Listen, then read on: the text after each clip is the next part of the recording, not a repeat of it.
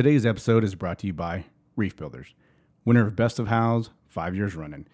Reef Builders is a Tempe, Arizona-based full-service design-build construction company. What's a design-build company? It means you deal with one company for everything. Reef Builders is able to take your vision and bring it to life by drawing your plans, producing photorealistic, high-resolution 3D renderings of your kitchen, baths, and more, helping you design and pick your finishes, and finally, executing that vision. With their years of building experience and a superior client experience, using tools such as online project management software through their client portal that allows you to see your renovation in real time. Whether you're in town, on vacation, or living in another state, you have access to job progress photos, your build schedule, financials, and much more anywhere in the world. So if you're looking for a complete bath or kitchen renovation, a complete home renovation, a custom home designed and built, or a boutique commercial project built out, Reef Builders can deliver it. Reef Builders, your vision, their experience delivered.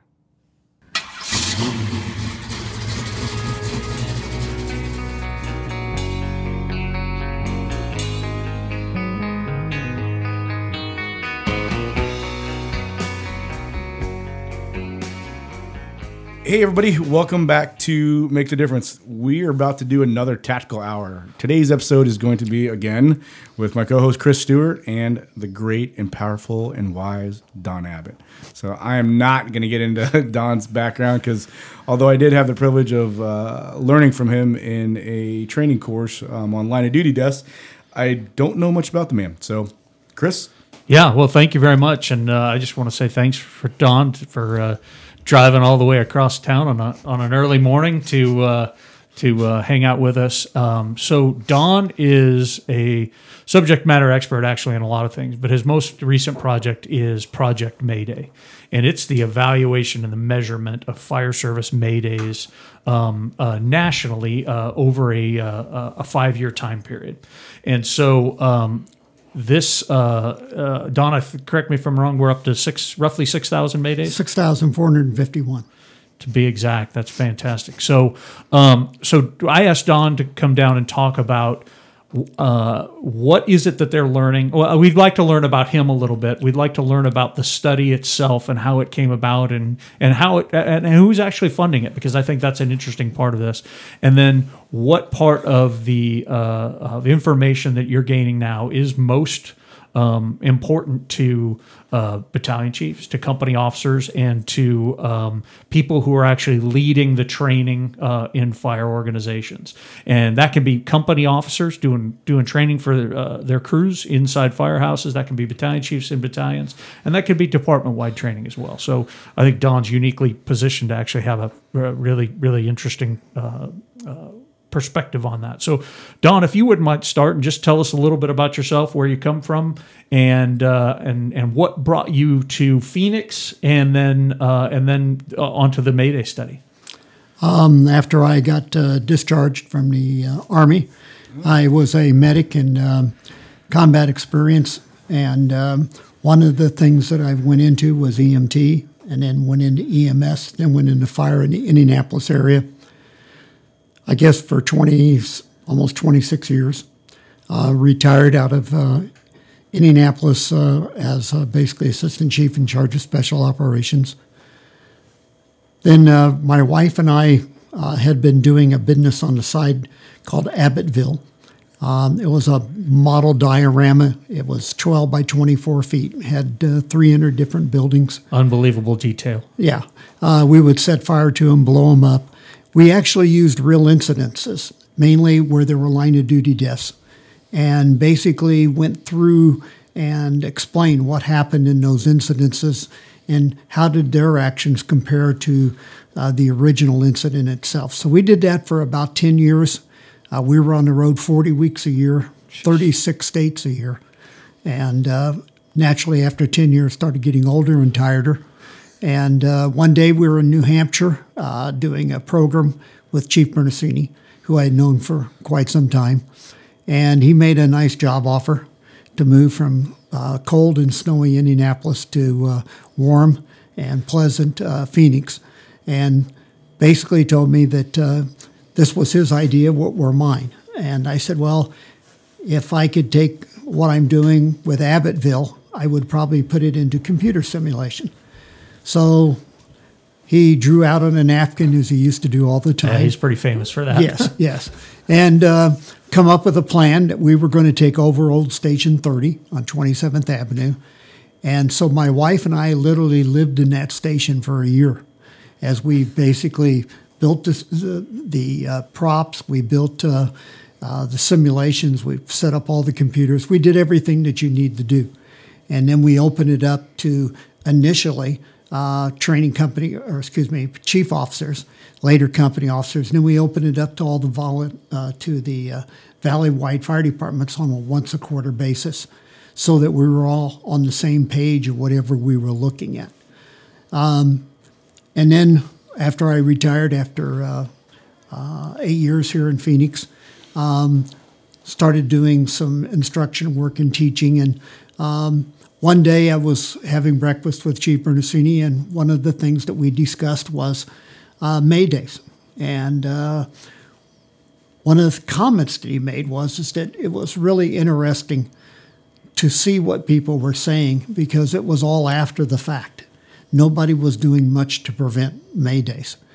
And so he put a thought in my head. I went back and discussed it with my wife, who has a fire service background also. And we decided that let's do some research. So I went to the Fire Academy, found nothing. Went to NFPA and found nothing in regards to tracking and statistics and data. That was a National Fire Academy done Yes, in national. Emmitsburg? Yes. Yeah. What is you have to talk to me like I'm dumb because I am. So can you guys elaborate on that a little more, because people won't know what that is? Yeah, the National Fire Academy has a large library, and it's really well done, and it's got a lot of great stuff, but it did not have what we were sort of looking for. Too many pop-up books? Yes. Well, not necessarily pop-up books. A lot of their stuff is old. I mean, it's not been very updated. Right. Then I went to NFPA thinking, well, these are the people that write the standards. These are the people that should have the information. And come to find out, that really wasn't the case either. They had some stuff, but they didn't have what we were literally looking for. So basically, starting putting some things together, I knew two professors, Dr. Bennett and Dr. Beavermeyer, who taught statistics and analytics, sat down with them on a couple of different occasions and basically come up with a surveying idea. So we divided what we were going to do into three components. Component one was everything you need to know about a fire department: number of stations, square miles, number of people, number of engines, number of ladders, SOPs, trainings, all that kind of stuff. Then the second component was going to be on the May Day itself. We came up with 164 questions just on a May Day. And then our third component was going to be, what did you do to fix what just happened? And 1 and 2 went well. 3, a lot of people weren't doing 3 because they didn't think it was ever going to happen again to them. So we sort of put our heads in the sand and just hopes it goes away and it doesn't happen again, when in reality we know it does. It's just maybe a different type of May Day. Do you think that has something to do with the fact that we really don't know how to prevent that, or we're not we're so stuck in the way we do things, because we were talking about this earlier, that we weren't sure what to do or how to actually address it afterwards as a fire service? I believe so. I think that we don't use basically data or statistics except in fire prevention or for budgetary reasons. And we've never looked at it as a prevention tool. And I think that's what we have tried to do. Is I ran across a book, and it's called Left to Bang. It's a fantastic book. Okay. Yeah. And after reading it, I suddenly realized you substitute the word soldier for firefighter, platoon leader for company officer, and company officer for battalion chief. And as a result, we started looking at Left to Bang, because Left to Bang's about preventing the incident. Yep. What we do, like the military used to do and still does in some respects, they look at it at the back end, and that's not what we want. We want to prevent May Days. So that's the approach we started taking in our second year. is really concentrating on what can we do to prevent maydays. Just to make it clear and to make sure we're all operating off the same definition, can we define what a mayday truly is in the fire service? Because a mayday in other arenas is a little bit different. Like a mayday in the sea or being a boat captain is very different than being a mayday like on the fire ground. So can you guys kind of shed a little bit more light onto that? Well, that's an interesting thing because I think there's multiple definitions in the American Fire Service. Wonderful. Because I know how the IAFF defines it, and I think I actually feel like I define it slightly more narrow than say the IAFF and the Fire Ground Survival program does. Don, do you have a standard mayday definition that you operate off of? We pretty much go with it that if you can't exit the hazard zone safely under conditions that make it worse, then you need to call a mayday. When you're without assistance, if you can exit the hazard zone in a safe manner without assistance. That to me is well. I don't want them. I still want them to call the mayday, even if I can get myself out, because things may happen fair enough, yeah. that won't let me exit. First thing I need to say is, not everybody in the country uses the term mayday. A lot of parts in the southeast, red alert. Other parts of the country, it's what they call PEs, personal emergencies. And until we get on the same page and call them maydays, that's important. But you need to, and part of the problem is when 1500, the NFPA standard sort of set the health and safety foundation for the fire service. Chief Bernstein was the chair. And it was sort of amazing in talking to him because it was one of the first times he ever lost a vote. And the vote basically was... Well, not at home. Not at home. Yeah. The basic is that he wanted to see the term mayday being used. And it got voted down. So when 1500 first came out, it actually had a paragraph that said, do not use the term mayday because it's mainly used in maritime and aviation. Yeah. Now, the next time they met and redid the revision on that edition, they added mayday. Don't call it a comeback. Yeah. Yes. He didn't lose it long. Yeah, he didn't lose it long. But at the same time, it was one of those deals where we still don't agree on what that is, and that a mayday is a mayday, but depending upon where you are in the country, what your SOPs say, they may not always be called maydays. So let's go a little bit further down that rabbit hole, a little bit farther. So hazard zone. Define the hazard zone, because it could be more than just the fire hazard zone. Right? Yeah, it's any situation, any environment in which we're having to implement our risk management process. Shooter. When we're having to interject or utilize our strategic decision making, and more specifically our risk management plan, where you're starting to identify risks to you based on the work that you're doing and why you would be taking those risks. That is defined by a hazard zone. So that can be the fire ground, that could be an EMS scene, that could be a violent incident scene, that can be a hazardous materials incident, that can be a technical rescue incident. Okay. This wide spectrum of things that we actually go on regularly. Yeah, would you agree, Don? Oh yes, we just had just a few weeks ago an engine that ran into a tree, and the company officer and the engineer operator were both basically pinned by the dashboard. They called a mayday. Right. Because they were going to need assistance in getting out. They weren't getting out on their own.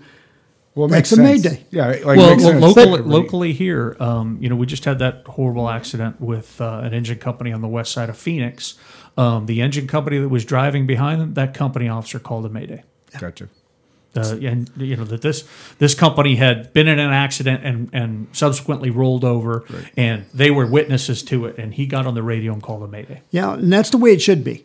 I mean, if you're in a bad situation and it's only getting worse, you call the mayday, regardless whether it's an automobile accident or whatever. We've had, and it occurred here in Phoenix, we've had an engineer who's outside the building call a mayday because they lost all water. their water Yeah. supply. That's- So as a Yeah. result, Yeah. he called the Mayday because by the time the guys inside would realize it, they're in trouble. For sure, absolutely. So he called it probably a minute and a half before they would have. So I think that we can't put put Maydays in a box. If you're I in think trouble, you're call in a trouble. Mayday. Yeah, or Yeah. or you're anticipating Anticipating trouble trouble. based on something you just saw. Call a Mayday, and I'm really proud of that engineer, by the way. Oh Don, yeah, that I am instance. too. Yeah, And I think one of our problems is that we've sort of ingrained into the culture, don't call a Mayday unless you absolutely have to. And the reality is we have a lot of firefighters, especially in entanglement situations, that are slow to call the Mayday, if at all, because they think they can get out yeah, of I it. could fix this. Yeah. yeah. All right, But what happens when you become unconscious now and you can't call the Mayday? Yeah, that's gonna be a little tough. Yes. So, I think getting people to realize, call the Mayday, because if you fix it, we can always cancel it and go back to work. But it's hard to basically recover from some of these Maydays when you become semi-conscious, unconscious, no longer have the ability to process all the information you need to make good decisions. So I think you have one of the best views of the all the national policies as it comes to with Mayday. In your evaluation of it, are you seeing departments that have policies and procedure that discourage calling Maydays, or there's consequences potentially to calling a Mayday? There are some, and I think those numbers are getting smaller. As they should. Yes. Like oh, quickly, yeah. right? Yeah. As they should. You should not be afraid to call a Mayday because you may end up getting a day off work because they go back and they review Oh wait, your yeah, because they want to evaluate the Mayday. Oh, that really wasn't a Mayday. You shouldn't have called that. Yes. I'd get a shift off for that. Could. Oh man, how does fuck? That sounds great. Call one every day. No. How do I get Christmas off? Right? Yeah, Call that's, Mayday? yeah. But and part of the problem is our culture sort of accepts some of this, and then there's other things they won't accept, and it really is based on a department, because there's one department in particular. I think they've sent us 3 or 4 Maydays, and this is still a department that views that when you call a Mayday, you've got a personal problem. You didn't take training seriously. You know, it's more your problem than it is our problem. Gotcha. And I think most departments now are realizing, no, it's our problem. Because yeah, it's it just is. not one person, it's 3. It's not 3, it's 6. So a little more background, because I know he's probably already thinking of Chris Thompson, our 40-volt media guy. He's probably like, I need to know some of this information. Like, let's talk about the risk management profile or plan and what that is and why that's important and how that plays into a Mayday. Well, so I can Yeah, I can define it here locally. For What us. happens And when you call a Mayday? Do all firefighters drop what they're doing and make way to the scene? So this is all good. that's absolutely. This is all good It could background be. stuff that we Yeah. can get to. Well, you want me to? I'll give this one a shot, Don. So, when in the Phoenix system and in the Phoenix regional area, the risk management plan is a component of our strategic decision making process. And You're gonna that have to explain strategic that, decision too. making process is size up, risk management, strategy, and incident actions. And then there's review and revise that actually goes along with that too. And that's the critical thinking process that we use on scene to figure out what's happening, understanding how much risk I should really apply here. Is this something where I'm dealing with legitimately savable things or legitimately savable property, and then employing the appropriate tactic and actions. And in are we those willing to scenarios. risk our lives for that? Yeah, exactly. And so the risk management plan specifically states is what we will risk our lives for and what we will risk what we won't risk our lives for. And it's a little bit of a sliding scale because it starts with we will risk our lives a lot, and that's a very loose term, a lot, and that's exactly the way it's written in a calculated manner for savable lives. So when we evaluate a scene and an incident and conditions where we feel like it's a reasonable to think that there's savable lives there, there's survival of environments, all that we should be doing. We can tolerate taking a lot of risk. We should be right on that edge. Yeah, but it's not okay to die. Yeah. So that it's not. There's a line there, right? The number one rule of rescue is the rescuer can't be killed. Yeah, it's a pretty critical thing to be actually your Yes, success yeah. overall. That's the one rule. It's hard to rescue somebody when you That die. goes in the military. That goes in any special. Exactly. It doesn't. The rescuer cannot die. Yeah. So, and the second part of that is we'll take a little bit of a risk in a calculated manner for savable property. Something that's potentially replaceable or insured, or it may mean a lot. A lot of private things that are very, very important to people aren't necessarily insured, and they're not replaceable. So we should be able to take a small amount of risk, but it has to be a very calculated manner, and we have to do it smartly. Well, yeah, like for here, Reef Builders, if the granite shop caught fire, I wouldn't want a company not to stop that fire so it didn't spread to the office. Because even though the granite fabrication shop is down, we can still run our business because our offices are still working. We have computers. Absolutely, and, and I stuff think like the NFPA statistics are 50%, or maybe even greater than 50% of all businesses that sustain a fire go out of business. Yeah, for sure. That's yeah. a big deal. That's not good for the economy. No. Yeah. If we can't keep businesses based on our work. And then the last part is we're not going to take risk for what's lost. Yeah. We shouldn't be we shouldn't be initiating risky actions when we can clearly identify something is lost. And then at that point, then we start to figure out, okay, what actually is savable? Is other buildings savable? The exposures is a term that we use. So, And in our world, we're basically writing it off. yeah, absolutely. Yeah. So is that, Don, is that, how widely viewed is that risk management plan? I think it's pretty widely viewed. And let me add one part to it that's sort of interesting. Just a few days before Bruno died, I met with him and we talked about a variety of different things. But one of the things we talked about was the risk management plan. And if you visualize in most departments, regardless of what you say by word, they've got a green background with print, they got a yellow background with print, and then they got a red background with print. That's pretty much how we view it. One of the things I had told Bruno was that I think I've learned in Project Mayday is that most of the time when you look at those plaques or you look at those pictures or whatever that sort of illustrates what a risk management plan should look like, I'm now a firm believer that the yellow color should be much narrower than the green and the red. That makes a ton of sense. It shouldn't be given equal. Because I think sometimes most firefighters in the line of duty that die, it's because they're in offensive positions at defensive fires. So I think sometimes we use the marginal part of the risk management plan. We see it to be 2 feet instead of it being maybe 4 inches. So, and compared to the green and the red, offensive and defensive. And I think that's one of the things, because when I interview the people on the telephone, or if I get a chance actually to do it in person, the Mayday victims, one of the things that I asked the incident commanders as well as the victims is, where do you think you were in this risk management plan? And almost all of them, I would say a good 70%, would tell you they're in the yellow. And when we talk about it, okay, I noticed you've got those pictures all over your training building or all over headquarters and stations. But it's the equal that when you look at the size, you're creating an equal between offensive, marginal, and defensive, when that marginal area should be much narrower.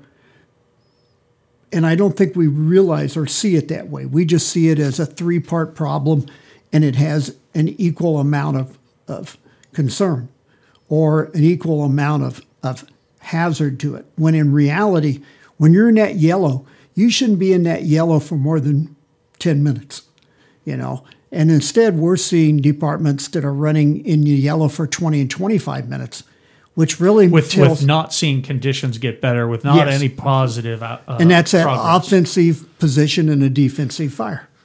And I think in the last 3 years I've noticed that probably more than anything else is that we're seeing firefighters in particular who were taught the risk management plan, but never really taught to understand the risk management plan in regards to decision making. Yeah, and I agree with that, because it's funny, like that you say, when you present something with equal weight, then it's Yes. all going to be received equally, right? But Yes. but if you literally had a poster that was Yeah, like half a true the size, scale. yeah, Yes. of it, Yeah. you know, or even a note like as you're training it, like, hey, if you're in this marginal area for an extended period of time, you're probably doing it wrong. Yeah. Yeah, and I think it's super important to restate what Don said is it's offensive positions in defensive conditions or Yes. defensive environments.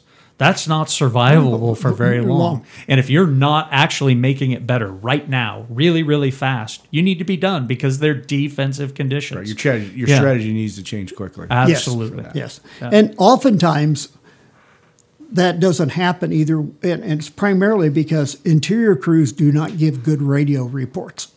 It's hard, right? It's Yeah. hard to give a good Well- report when you have zero visibility, or like But- you're not going to be able to get it right, maybe 100% But right. what we hear out of the 6,000 audio tapes I've got, and I've That's listened to every one of them at can- least twice. How come there's only 6,000? Well, Don, I'm That's also all gonna, I've got. I'm going to say something here today. Okay. We need to acknowledge Mrs. Abbott. Yes. Oh, Because yes. Mrs. Abbott listens to every single one of these too. Yeah. Wow. And if listening to 6,000 Maydays for Don and 6,000 Maydays for his wife and everybody else that participates, if that doesn't take if that doesn't smash your soul a little bit because listening to all that craziness, Yeah, Yes. and that's that a big, sadness, big right? deal. Yeah, Yeah. that's a sad And- thing not to listen to. Yeah, and when we listen to these audio tapes, I think there's two things that truly jump out, probably more than anything else does, is number one, we're not giving good radio reports. And here's what we hear, I would say 75% of the time. I've got moderate smoke and light heat. I've got high level or heavy heat and moderate smoke, whatever. If I'm outside, that doesn't mean jack to me. Yeah, how do you measure that? Yes, because it's not in a book. It's not usually in SOP. So from the inside out, the firefighter or the company officer should be reporting, I've got smoke, black, under pressure to my knees, and I've shot a tick at the ceiling and I have 500 degrees. If I'm outside... So be that's- specific. Yes, because that will help me make a decision better than I've got heavy smoke and I got moderate heat. Those are subjective to the point that if you've got more experience than I do, then your view of it's going to be different than mine. Absolutely, 100%. Yes. So you would want to hear the intensity of the heat, Yes, right? The pressure of the actual smoke and the color. and color, Yes. and you would want to know, for Where lack of a it's- better way, the location of it, or how much that smoke is pushing you to your knees. Or, Yeah, so or to the about the ground. conditions, and then what does that mean on the inside of that structure? And are you given that report from an occupancy in a strip mall? Are you given that report crawling down a hallway in an apartment? Giving some clues about the environment in which you're in and the information that you're processing. Hey, we're making our way down the hallway. We have these things that you just described. That tells me, as an incident commander, a lot. And if you start giving me that information, and I know you're in a large, let's say in a big box, I think about Safeway that we burned down here a year and a half ago.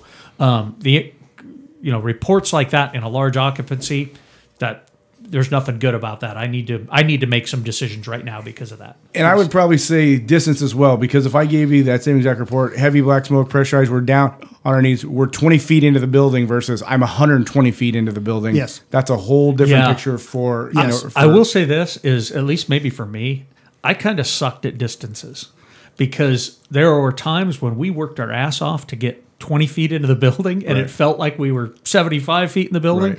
And there are other times when we didn't have any obstacles and I would have thought, maybe we're 50 feet in here next. And you actually look back at it and you've got two sticks of hose in here and we're actually 100 feet in here. Right. And so I don't know. I find that tricky. Yeah, It- one of the things that we promote in Project Mayday is, and again, it's a lot of it has to do with your ability to afford to do this. But I'm a big fan. If you're pulling 200-foot pre-connect, that last 50-foot section be of a different color than the other 3 sections. So that That's way a you really that interesting way thought, you yeah. know if I'm at the door and I'm all of a sudden seeing red hose instead of white or yellow. Oh, we're at 200, and I'm going to let somebody inside know, be advised we're at 150 feet. Because I won't know that usually if I'm on the nozzle. I just know I've got hose. I'm not quite sure how much. So It hasn't run out yet. Yeah. So I'm a big fan of putting a different colored hose at that 200-foot mark so that you know just exactly how far you're into the building.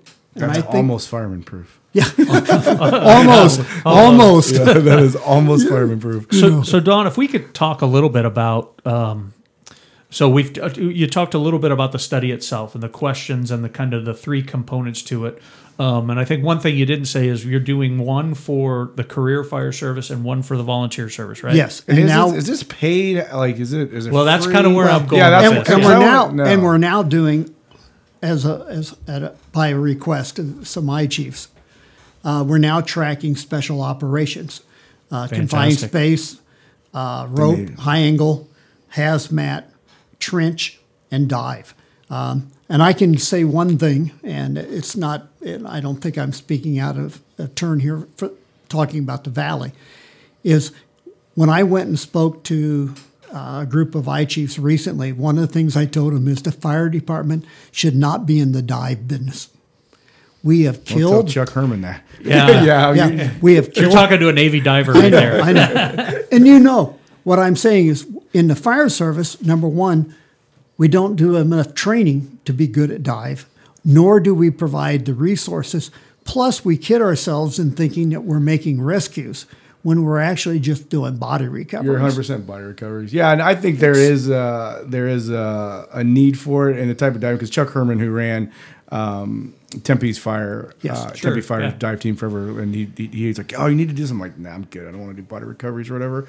But I think there's a need for it. But past a certain depth, I think we shouldn't Yes. be doing it. If it's like 10, 15 feet of water, Well, something and like that, but yeah. identifies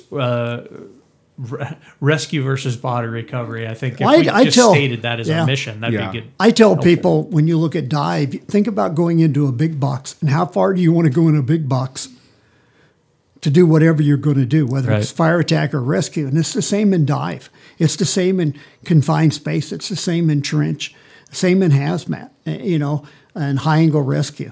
So we're now looking. So we're looking at career statistics, volunteer statistics. We now track Canadian Maydays in the Providences up in Canada. And Do you have now- a translator, Don? No, yeah. Hey, But what we've really truly learned, I think, overall of this, that there is some connecting pieces in this network that are cultural based, whether it's you're doing hazmat or whether you're doing firefighting, whether you're career or you're volunteer, it doesn't really matter. Interesting. So So is it paid for? well, Like- yeah. So like- along this, so you met with these doctors, you established this idea. This is what we want to do. How did you get this funded, and how is it being supported? In the first year, we got a grant for $10,000. Whoa, man. Whew, Yeah. That's Yeah. gigantic. And that was gone the first week. And I had told my wife, we'll be lucky if we get 200 fire departments to participate. Well, I didn't figure on that very well. But so for the last 4 years, we have funded it ourselves. Completely 100% free. Yes. Yeah. Okay, we're going to figure out at the end how they can. Well, so how people can throw some where money did at this thing. Where did the Reef builders will throw some in. $10,000 grant come from, Don? Oh, it to came begin with? from basically a private foundation, Robert Wood Johnson, and I sent them our results, and they were really pleased with what we did and how we did it. It's just that they only do funding one time for one project, and I understood that, and that was fine. We've had several vendors approach us, and I always tell the vendors thanks, but no thanks, because I don't want to be indebted to somebody I may badmouth later. Yeah. You're right. So I badmouth some manufacturers and some vendors, Yeah. and as I should, because that's what we have learned, and so I don't want to feel indebted to any manufacturer or vendor or supplier or whatever. So I think this is the best way for us to do it. Well, I think that's fantastic because it's when you make the comparison, say in medicine, is when drug companies are sponsoring studies. Interestingly enough, the medicine that they're pushing is really shows to be really effective. Well, no, maybe it isn't. So yeah, we've sunk $16 million into this drug.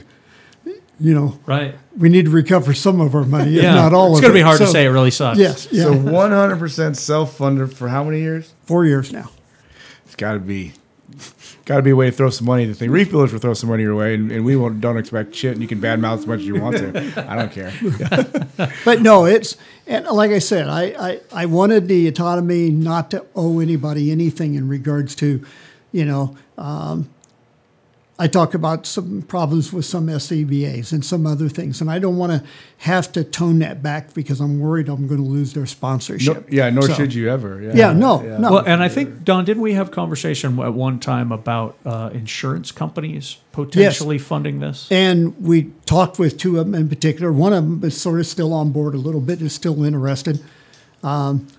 There is sort of a problem with insurance companies similar to vendors and so forth, but I think they're not as lucrative to the product as maybe some manufacturers of protective clothing, SCBAs, and this stuff is. So right, and I've always found it interesting because the insurance companies, they want to decrease Maydays. They want to decrease these bad outcomes that they have to pay for. And it's not necessarily because they really care about firefighters. They have a financial interest in it, right? Sure. So that's that affects the bottom line when you're paying out millions of dollars. Yeah, yes, it does. I found that conversation really interesting because, and I mean it as a warning to the American Fire Service, because when insurance companies start looking at how we're doing business and how smart our decisions are when we're working on game day, so to speak, we can start running into some significant problems. Oh yeah, like no insurance. Yeah, I mean exactly. That's what it boils down to. And I've talked to this particular company because they do a lot of underwriting for fire departments. And one of the things that we talked about was, how much risk do you want to really take with a particular fire department? And I always told them, you need to look at their line of duty deaths, and you need to look at their Maydays, and you need to look at their near misses. That will give you an idea of, one, the cultural attitude within the department, and do they enforce their own SOPs? And I think one of the things that when we review SOPs, we listen to the audio tape, we look at their training. A lot of these departments have SOPs, but they're not followed, and therefore they're not enforced. Accountability is probably one of the biggest ones. Everybody says there's that word again. That word accountability keeps coming up. Holy shit! Everybody says, "Well, we got accountability tags," and this is. But when you go out, you realize, you've got a great SOP, but you're not doing it every day. Well, we only do it on the big fires. Well, if you can't do it every day, what a great way to mess up the big fire. That's good practice. Yes. So when we look at accountability, 66% of the time, there was no accountability in place when the Mayday occurred. So that actually brings up a couple questions. We need to define near miss. Okay. I'm not going to define it. Okay. So for us, near miss is any incident or opportunity or scene where something where we had a close call or there was significant potential for risk, injury, death. To me, that's a near miss, and those are the things that we need to identify.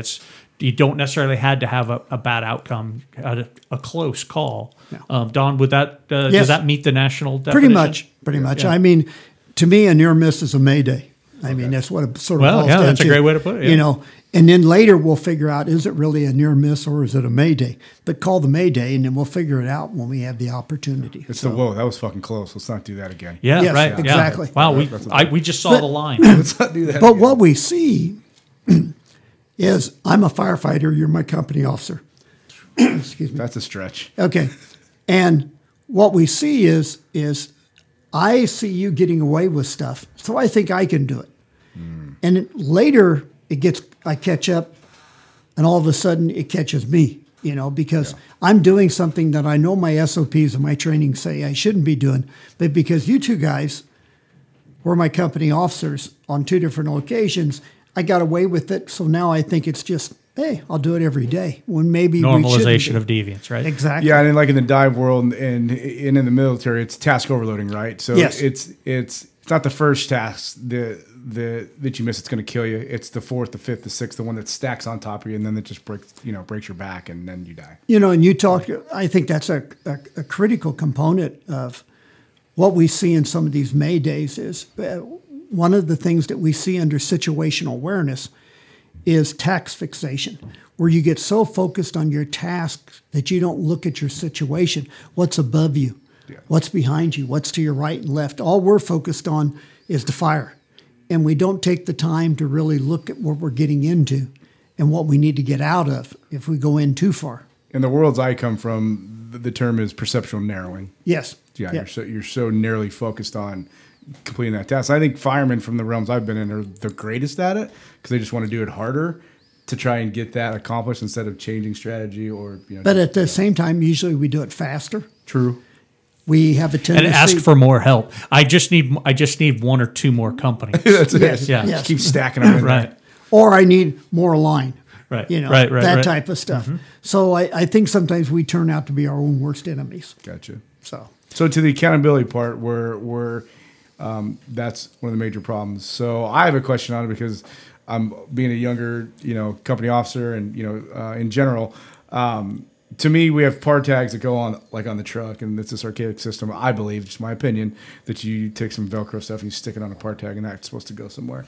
But we have these wonderful things on the fire trucks. I think they're called computers, like also known as MCTs, that have an accountability system on that. Like, what from the 6,000 case studies that you looked at, is there a difference between a par tag system and accountability on an MCT or roster, or what? Is one better than the other?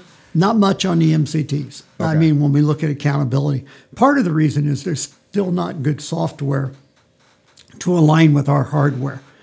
Scott and MSA both are working on what's referred to as working boards. And this is a computer software program that once you turn your bottle on, I know how much air you've got in the command post. And I can see you going through your air usage. And I can see that you're a crew of 4, and the number 3 person has used up a lot more air than 1, 2, and 4. And now it's my responsibility to alert the company officer. You have firefighter number 3 is low on air. You need to consider what your next steps are, or whatever. But there's not. I always tell people, if you have an SOP for accountability, do it. If you're not doing what the SOP says, then get rid of the damn SOP, because in the legal view, that is going to be a big deal. Right. And somebody is probably going to use that against you at some point in time. Yeah, So, something bad happens. The questions are, did you have a policy? Yes or no? And if so, did you follow it? Yeah, those are hard. Those are really hard questions after the fact. oh, yes, yes. Okay. Yeah. So I think one thing I wanted to get into, and we talked about this, is kind of the audience that I feel like I want to speak to is captains and battalion chiefs. And what are some of the things, Don, that you're starting to see now in your, because it seems like every single day there's new things that are being uncovered by your team and yourself. And so we were talking a little bit earlier about how one of the things you're seeing is company officers and their ability to manage Maydays is a little bit suspect. And there's a large number of Maydays that are occurring nationally where there's no command officer on scene. Exactly. About 40, I think it's 42% of the time, a May Day will occur where no battalion chief's on the scene. And we have not done a very good job in training our company officers to run May Days, let alone running a May Day with not many resources. With maybe a second engine, maybe a ladder company, and that's it. Now we have a May Day. So I think we need to do a better job of training our company officers to run May Days. But we've made our company officers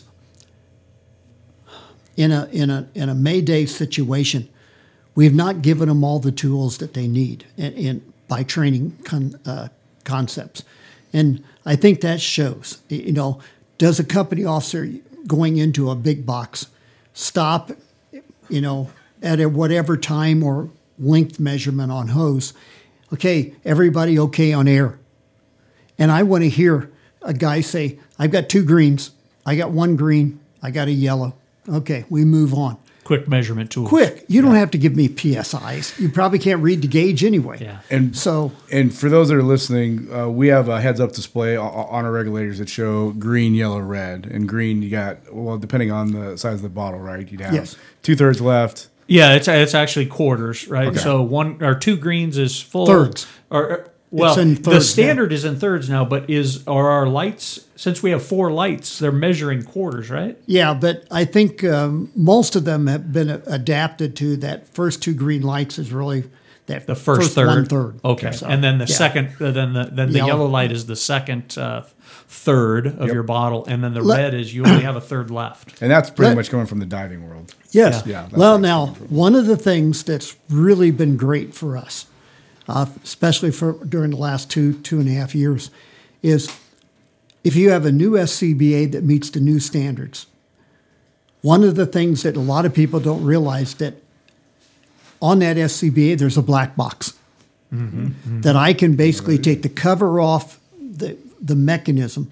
There's a little door, depending on who your manufacturer is. You take a screwdriver, turn the little screw, pull the door down, you hook your computer to it. We can actually now look at when you went on air. We can actually look at your breathing rate. We can look at a variety of different things. And I think we need to use Was your that. SCBA tested at the beginning of the shift? Yes. And I'll talk about that in a minute because that's a big deal. But what we're seeing is that we need to use that in training. When you have a recruit class and somebody's having problems with their air, you need to figure out when that is. So by taking that black box information, downloading it, we can see this person does really well, except when they get tired, they really go through the air. So how can we help with their conditioning to get more air? Or you've got a dive background, so you know exactly where I'm going. We're not teaching skip breathing, box breathing, straw breathing. Right. Those things that will get you an extra 7 to 12 minutes out of a cylinder if you have a Mayday. And skip breathing, for those that don't know, instead of just as we sit on anywhere, we're just constantly breathing up and down, not up and down, but in and out.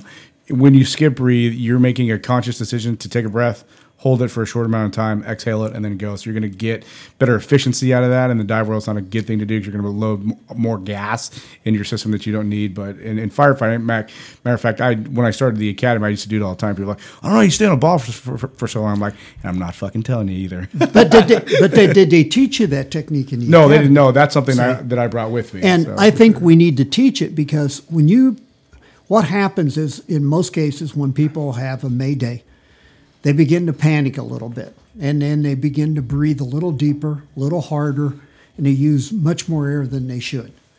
And I think if we did a better job of teaching them to any of the techniques, straw breathing, box breathing, whatever it is, skip breathing, I think it would make people have something to rely on, knowing that I'm going to be running out of air. But if I do this, I might get an extra 7 minutes. Yeah, something to actually concentrate on and Yes. help your brain not panic. And Exactly. there's techniques and confidence that like go along with that. I Yeah. was a technical dive instructor I still am for a long time. I would teach students how to breathe through a tank underneath the water with no regulator.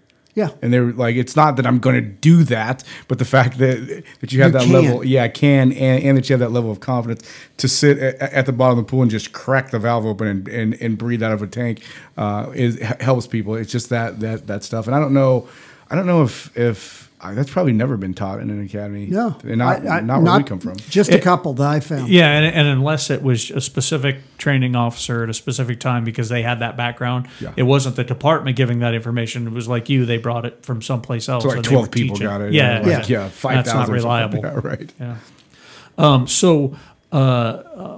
What else, Don, are you seeing?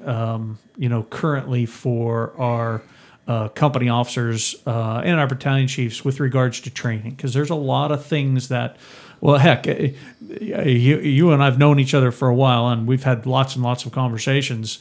In 2016, I updated the Phoenix Fire Department recruit training curriculum based on a lot of information that you had in your study, and reinforcing some things that you guys had learned is pretty critical for brand new firefighters across a 20, 30-year career. So what things are you seeing now that are of value there? Well, one of the things I think it's sort of been interesting because it was there, we just didn't see it. You have a crew of 4 people. You have a company officer, you have a driver, engineer, operator, and 2 firefighters.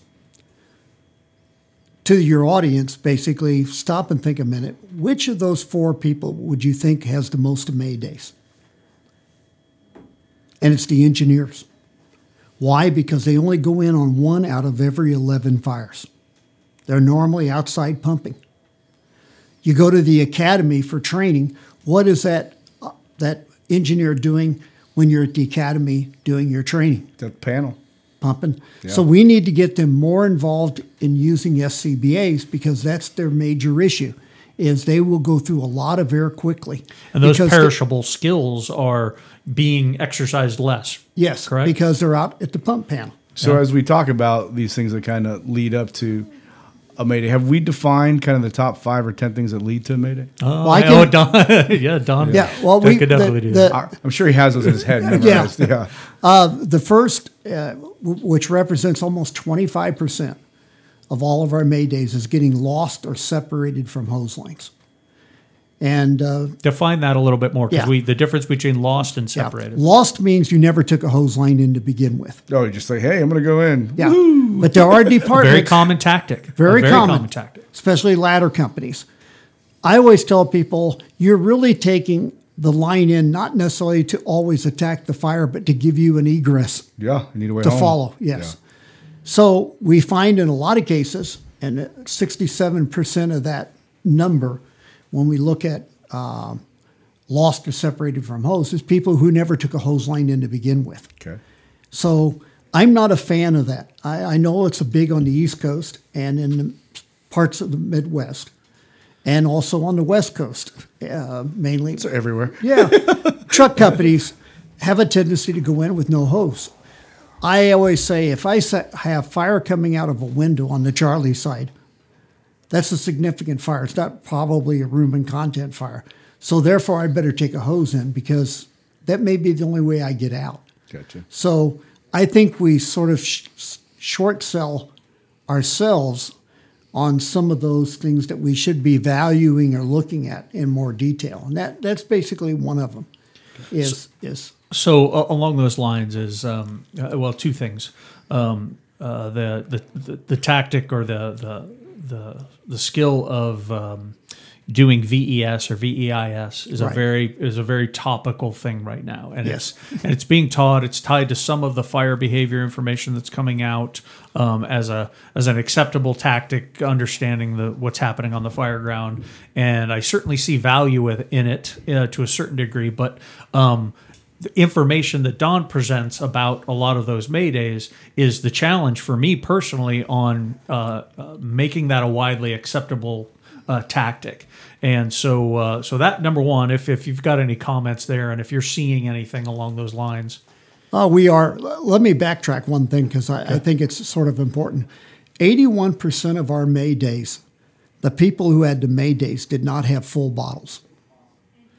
You mean when they started the When they incident? started, they did not have full bottles. And somebody, and I always ask the question when I go out and teach is, would any of you go into a burning building knowing that your cylinder is not full? And the hands go up. No, nobody would. But the reality is it happens every day on almost every shift to every fire department. And what happens is the A shift comes in and checks out the SCBA. That means you got to turn it on. You got to breathe the air down, make sure the heads-up display, the electronics work. I put it away. B shift comes in, does the same thing. C shift comes in and does the same thing. At some point, somebody needs to put a new bottle on. Yeah, simply the from pack. checking it, right? Exactly. Yeah. You can be down an easy 450 pounds, easy, just by doing a routine check. Which could save your life and which Yes. could buy you valuable minutes. Exactly. It's just simple stuff. When I go out and I used to ask these questions, and I stopped now because I realized I was embarrassing too many people. But you should know, without having to guess and do it, which way the bypass is on and off on your regulator. You should know which way to turn the bottle on and off on the cylinder. And you should know how many turns it takes to turn it completely on. Because one of the more common maydays that we see involving SCBA is about somewhere between the 7 and 12 minute mark. You're going to hear this engine 5 firefighter Abbott to command, be advised I'm having an air issue. I can't breathe. I need to come out.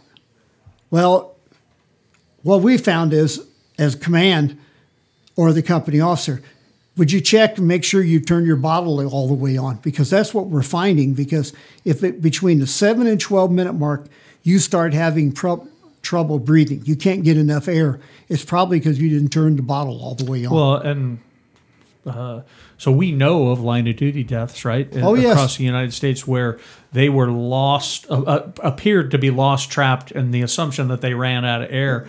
But when they actually find them, they have a considerable amount of air left. I think even one of the LODDs that Terry had in Houston, that was actually the case. Yeah, and it's funny. We don't do the training that I have received in the fire service. There's a lack of SCBA familiarity. Like I'd say, like in the dive world, like also if I did, like we're taking gear off, blacked out, underwater, on a regulator, swapping it with your buddy at times, maybe getting out stuff like that. I never did anything like that in the academy ever. And then it's funny, like some of this stuff that you're talking about, because this is the first time I'm hearing this. Like I've had out of air emergencies with students or certified students where they've have swam up to me and like giving me the out of air signal. And the first thing I do is I reach back and I touch their valve and I turn their valve on if it is on. And about 8 out of the 10 times that has happened, their valve hasn't been turned on. Someone maybe turned it slightly off, and then it opens up that last third of air. That's like, oh shit, there's actually 1,000 psi left or whatever. So I know for us, we've definitely increased our the work we've done in our training academy with SCBAs to cover some of that. But I definitely think we've got a lot more room to go. Yeah, to do it. To improve that. Yeah. You know, I know not everybody can do this, and I appreciate that. But I'm a big fan of when you start recruit school, we issue them their coats, their bunker pants, their helmets, their hoods, all that stuff. We should also issue them an SCBA while they're in the academy, and that's yours to take care of. We got to do that. Yes, Did you? so, Okay. we definitely do that. So we got to take ours home It's their baby. and throw it Yep. and all that kind of stuff. And that's the way it was should be. But not a lot of fire departments have extra SCBAs. You Sure. can do that. But I believe that, you know, that's where you truly learn how to work your SCBA and how to prepare yourself for anything. Yeah, with your gloves on. Yeah, with your exactly. gloves off, and Yeah. all the other Yes. ways. Yeah. Yes. So when we look from the firefighter's role, I think one of the things that we see is that most firefighters have a tendency to easily freelance if they're not well supervised by their company officer. Yeah. In everything they do. Yes, yes. that was nicely put. Yeah. Well, I want to be polite. It's it's just like I tell people, you know, when I hear that, I said, okay, you as a child, did you wander off from your parents very often? Often. Because if you say yes, then that means you probably got freelancing embedded in you from an early childhood. It's going to be really damn hard to break. Often and regularly. I mean, when I grew up, they said, come home when the lights turn on. Okay, So, there you go. Yeah, so I'm going to roam. So when we look at some of that, now from the company officer standpoint, be company officers. Be the leader that you should be, because that's what people are looking for. That's why we have company officers. The company officer is the most important person on the fire department because they Finally. Yes, because they supervise people 24 hours a day. The chief supervises them maybe 15 minutes a day. The chief. A battalion chief probably supervises them maybe 90 minutes a day. 24 hours on a 24-hour day, it's the company officer. And therefore, the company officer has to do at least 90 minutes of training with their people every day, whether it's sitting at a kitchen table, whether it's actually problem solving, all that kind of stuff. But what we find is company officers oftentimes become complacent. And when they do, that's not only a disservice to themselves, but to their crew.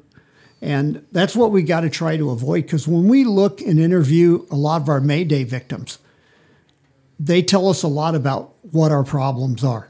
And oftentimes they relate back to the company officer or our expectations of what they actually should be. I think one of the best, and this is going off the subject just a little bit, one of our best audio tapes we've got to date. And we're going to have it on our website later in January, because we've now got permission to share it. Initially, I only could do it when I went out and taught, and I couldn't give it to anybody. But the city attorney just recently sent me a letter that I'm going to get an official letter for this. But here's a great Mayday audio tape that we've got. Now, I'll just sort of paraphrase it a little bit, but it's Engine 5, Firefighter Abbott, Mayday, Mayday, Mayday. Engine 5, Firefighter Abbott, Mayday, Mayday, Mayday. I've fallen into a basement. I have active fire in the basement. I'm crawling to the Bravo site. I believe I've broken my ankle. I need help now. In the real incident where this occurred, about 28 to 30 seconds later, command to Firefighter Abbott, Engine 5, be advised, Engine 9 is the RIT team. I'm sending them in now. 26 seconds later, Engine 5, Firefighter Abbott to command. Go ahead, Firefighter Abbott. Could you send Engine 4 instead? He didn't like the guys on 9, huh? No. Yeah. And didn't trust them. I can see that. Yeah. And I will tell you now, and everybody sort of giggles when I play that tape, but the reality is I say to them, stop and think a minute. Is there a crew that comes to your fire regularly that you would not want to be the RIT team? Oh, yeah, for sure. Sure. Absolutely. Yeah. So we've got to fix that. And I believe many times this is fixable at the company officer level. Not all of it, but I believe a vast majority of it. You can't wait till you get to the academy once a year to do self-survival, Mayday, or RIT training. It's got to be sort of done once a month in the station. And it can be just discussions. You don't have to put all your gear on and do it every time. Right. But just discussions, okay, what are we going to do? Usually when RIT teams are made, they're outside near the battalion vehicle, and all they're doing is bitching and whining at their RIT team. Right. Have no plan. Company officer didn't do a 360. So I believe that the company officer holds in their hand a way for us to eliminate nearly a third of the Maydays. If they just play the role as company officer, enforce the rules, do continuing education and training, and be the role model that they should be. I like that. Yeah, like Hover says, the players know who the players are. Yes, Every single time. Exactly. Yeah. Every single exactly. time. Yeah.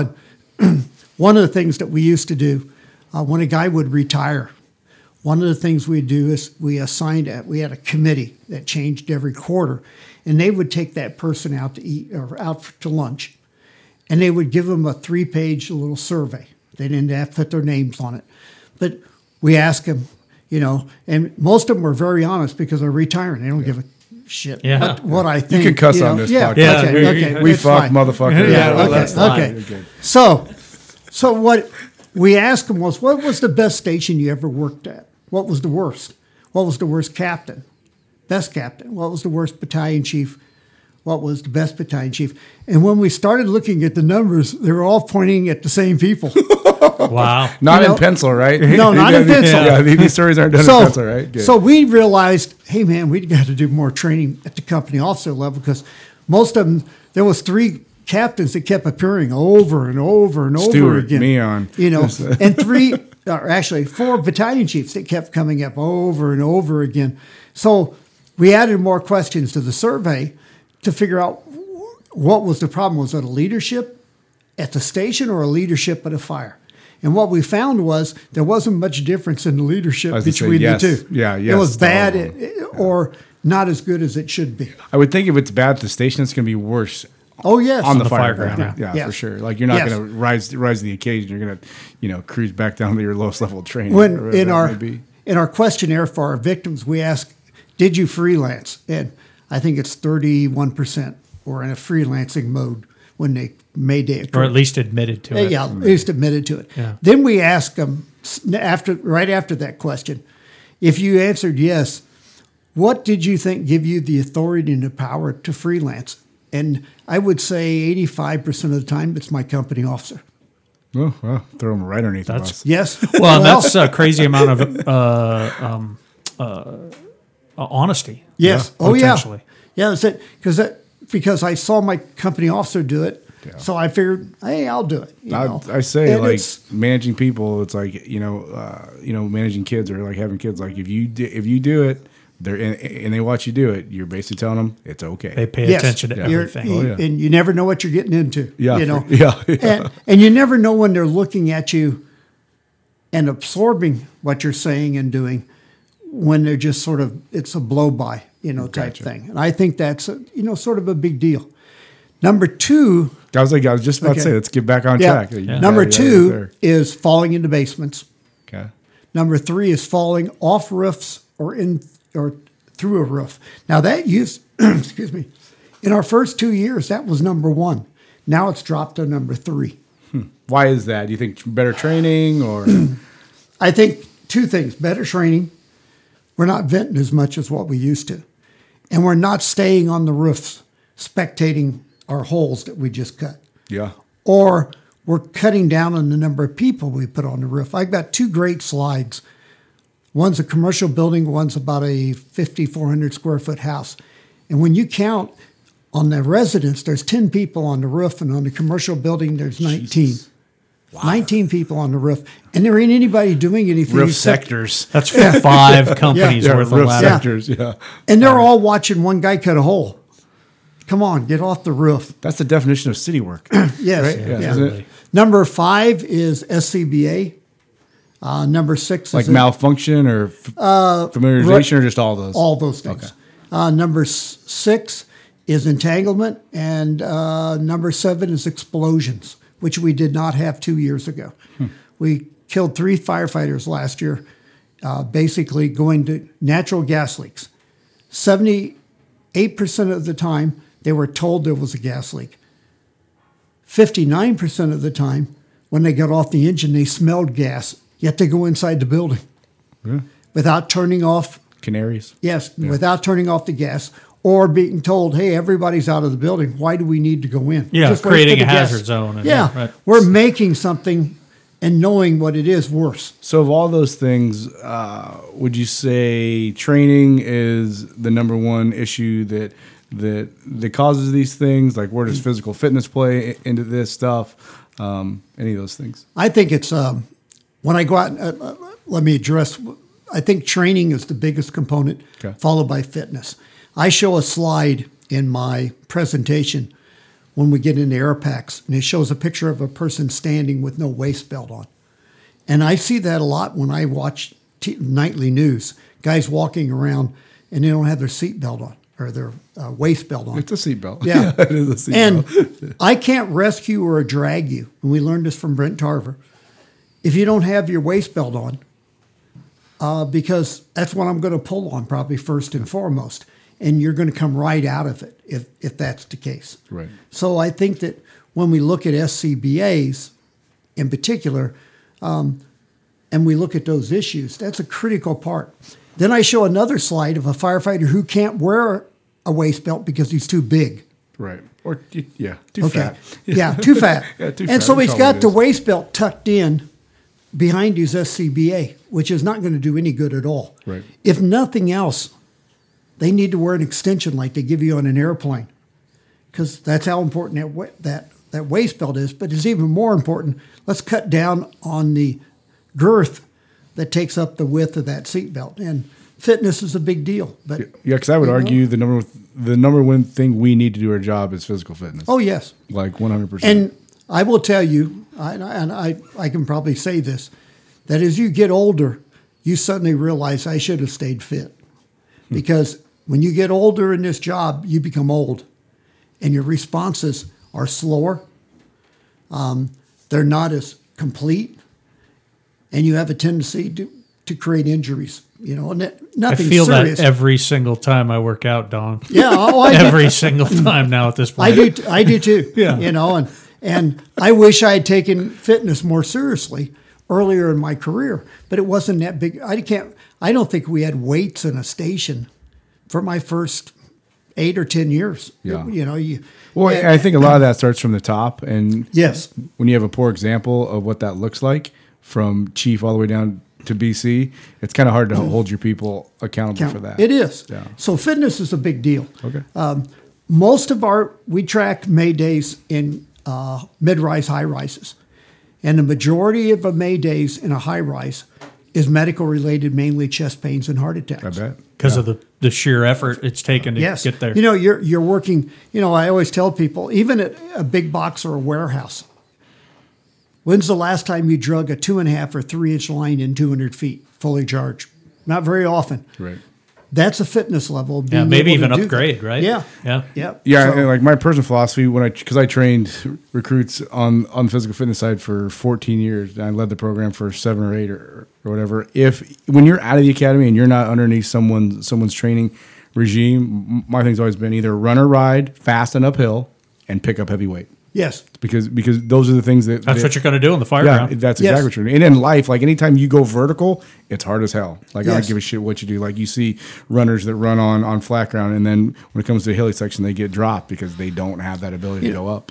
And I think over time, what I have learned is, you know, you need to do your fitness, do it what I call normal for 5 minutes, and then super normal for 5 minutes, and then normal, because that's the way firefighting is. Oh, yeah. You don't put everything out all the time but the reality is you're going to put out a lot at some of the time. Yeah, that intensity. Yes, It's a big- and be able intensity. to recover from it. It's a big interval workout. Yeah. Yes. So your recovery period needs to be fast. Fast. Yeah, fast. Yep. Don, what are you seeing with regards to initial company officers arriving on scene and potentially being the IC like they would be Okay. in our situation, and those guys having the Maydays? Okay, let's start first. What we find is I think only 39, almost 40% of the time, let me backtrack. For the first in officer or first in engine, only about 41% of the time do they do a 360.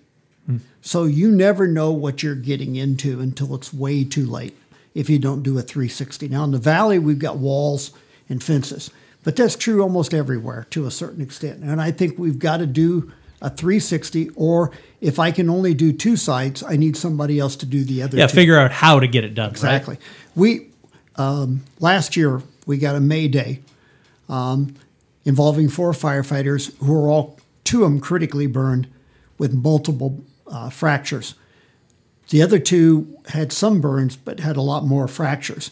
And they arrived on the scene of a residence, about 2,800 square feet. And when they arrived on the scene, they saw smoke coming from the rear. Company officer made a decision. All 4 of us are going to go in. We'll have the second engine pumped to us. No cars in front. 10:30 in the morning, they decide to make entry. All of a sudden, about 30 seconds, 45 seconds after they make entry, there's an explosion.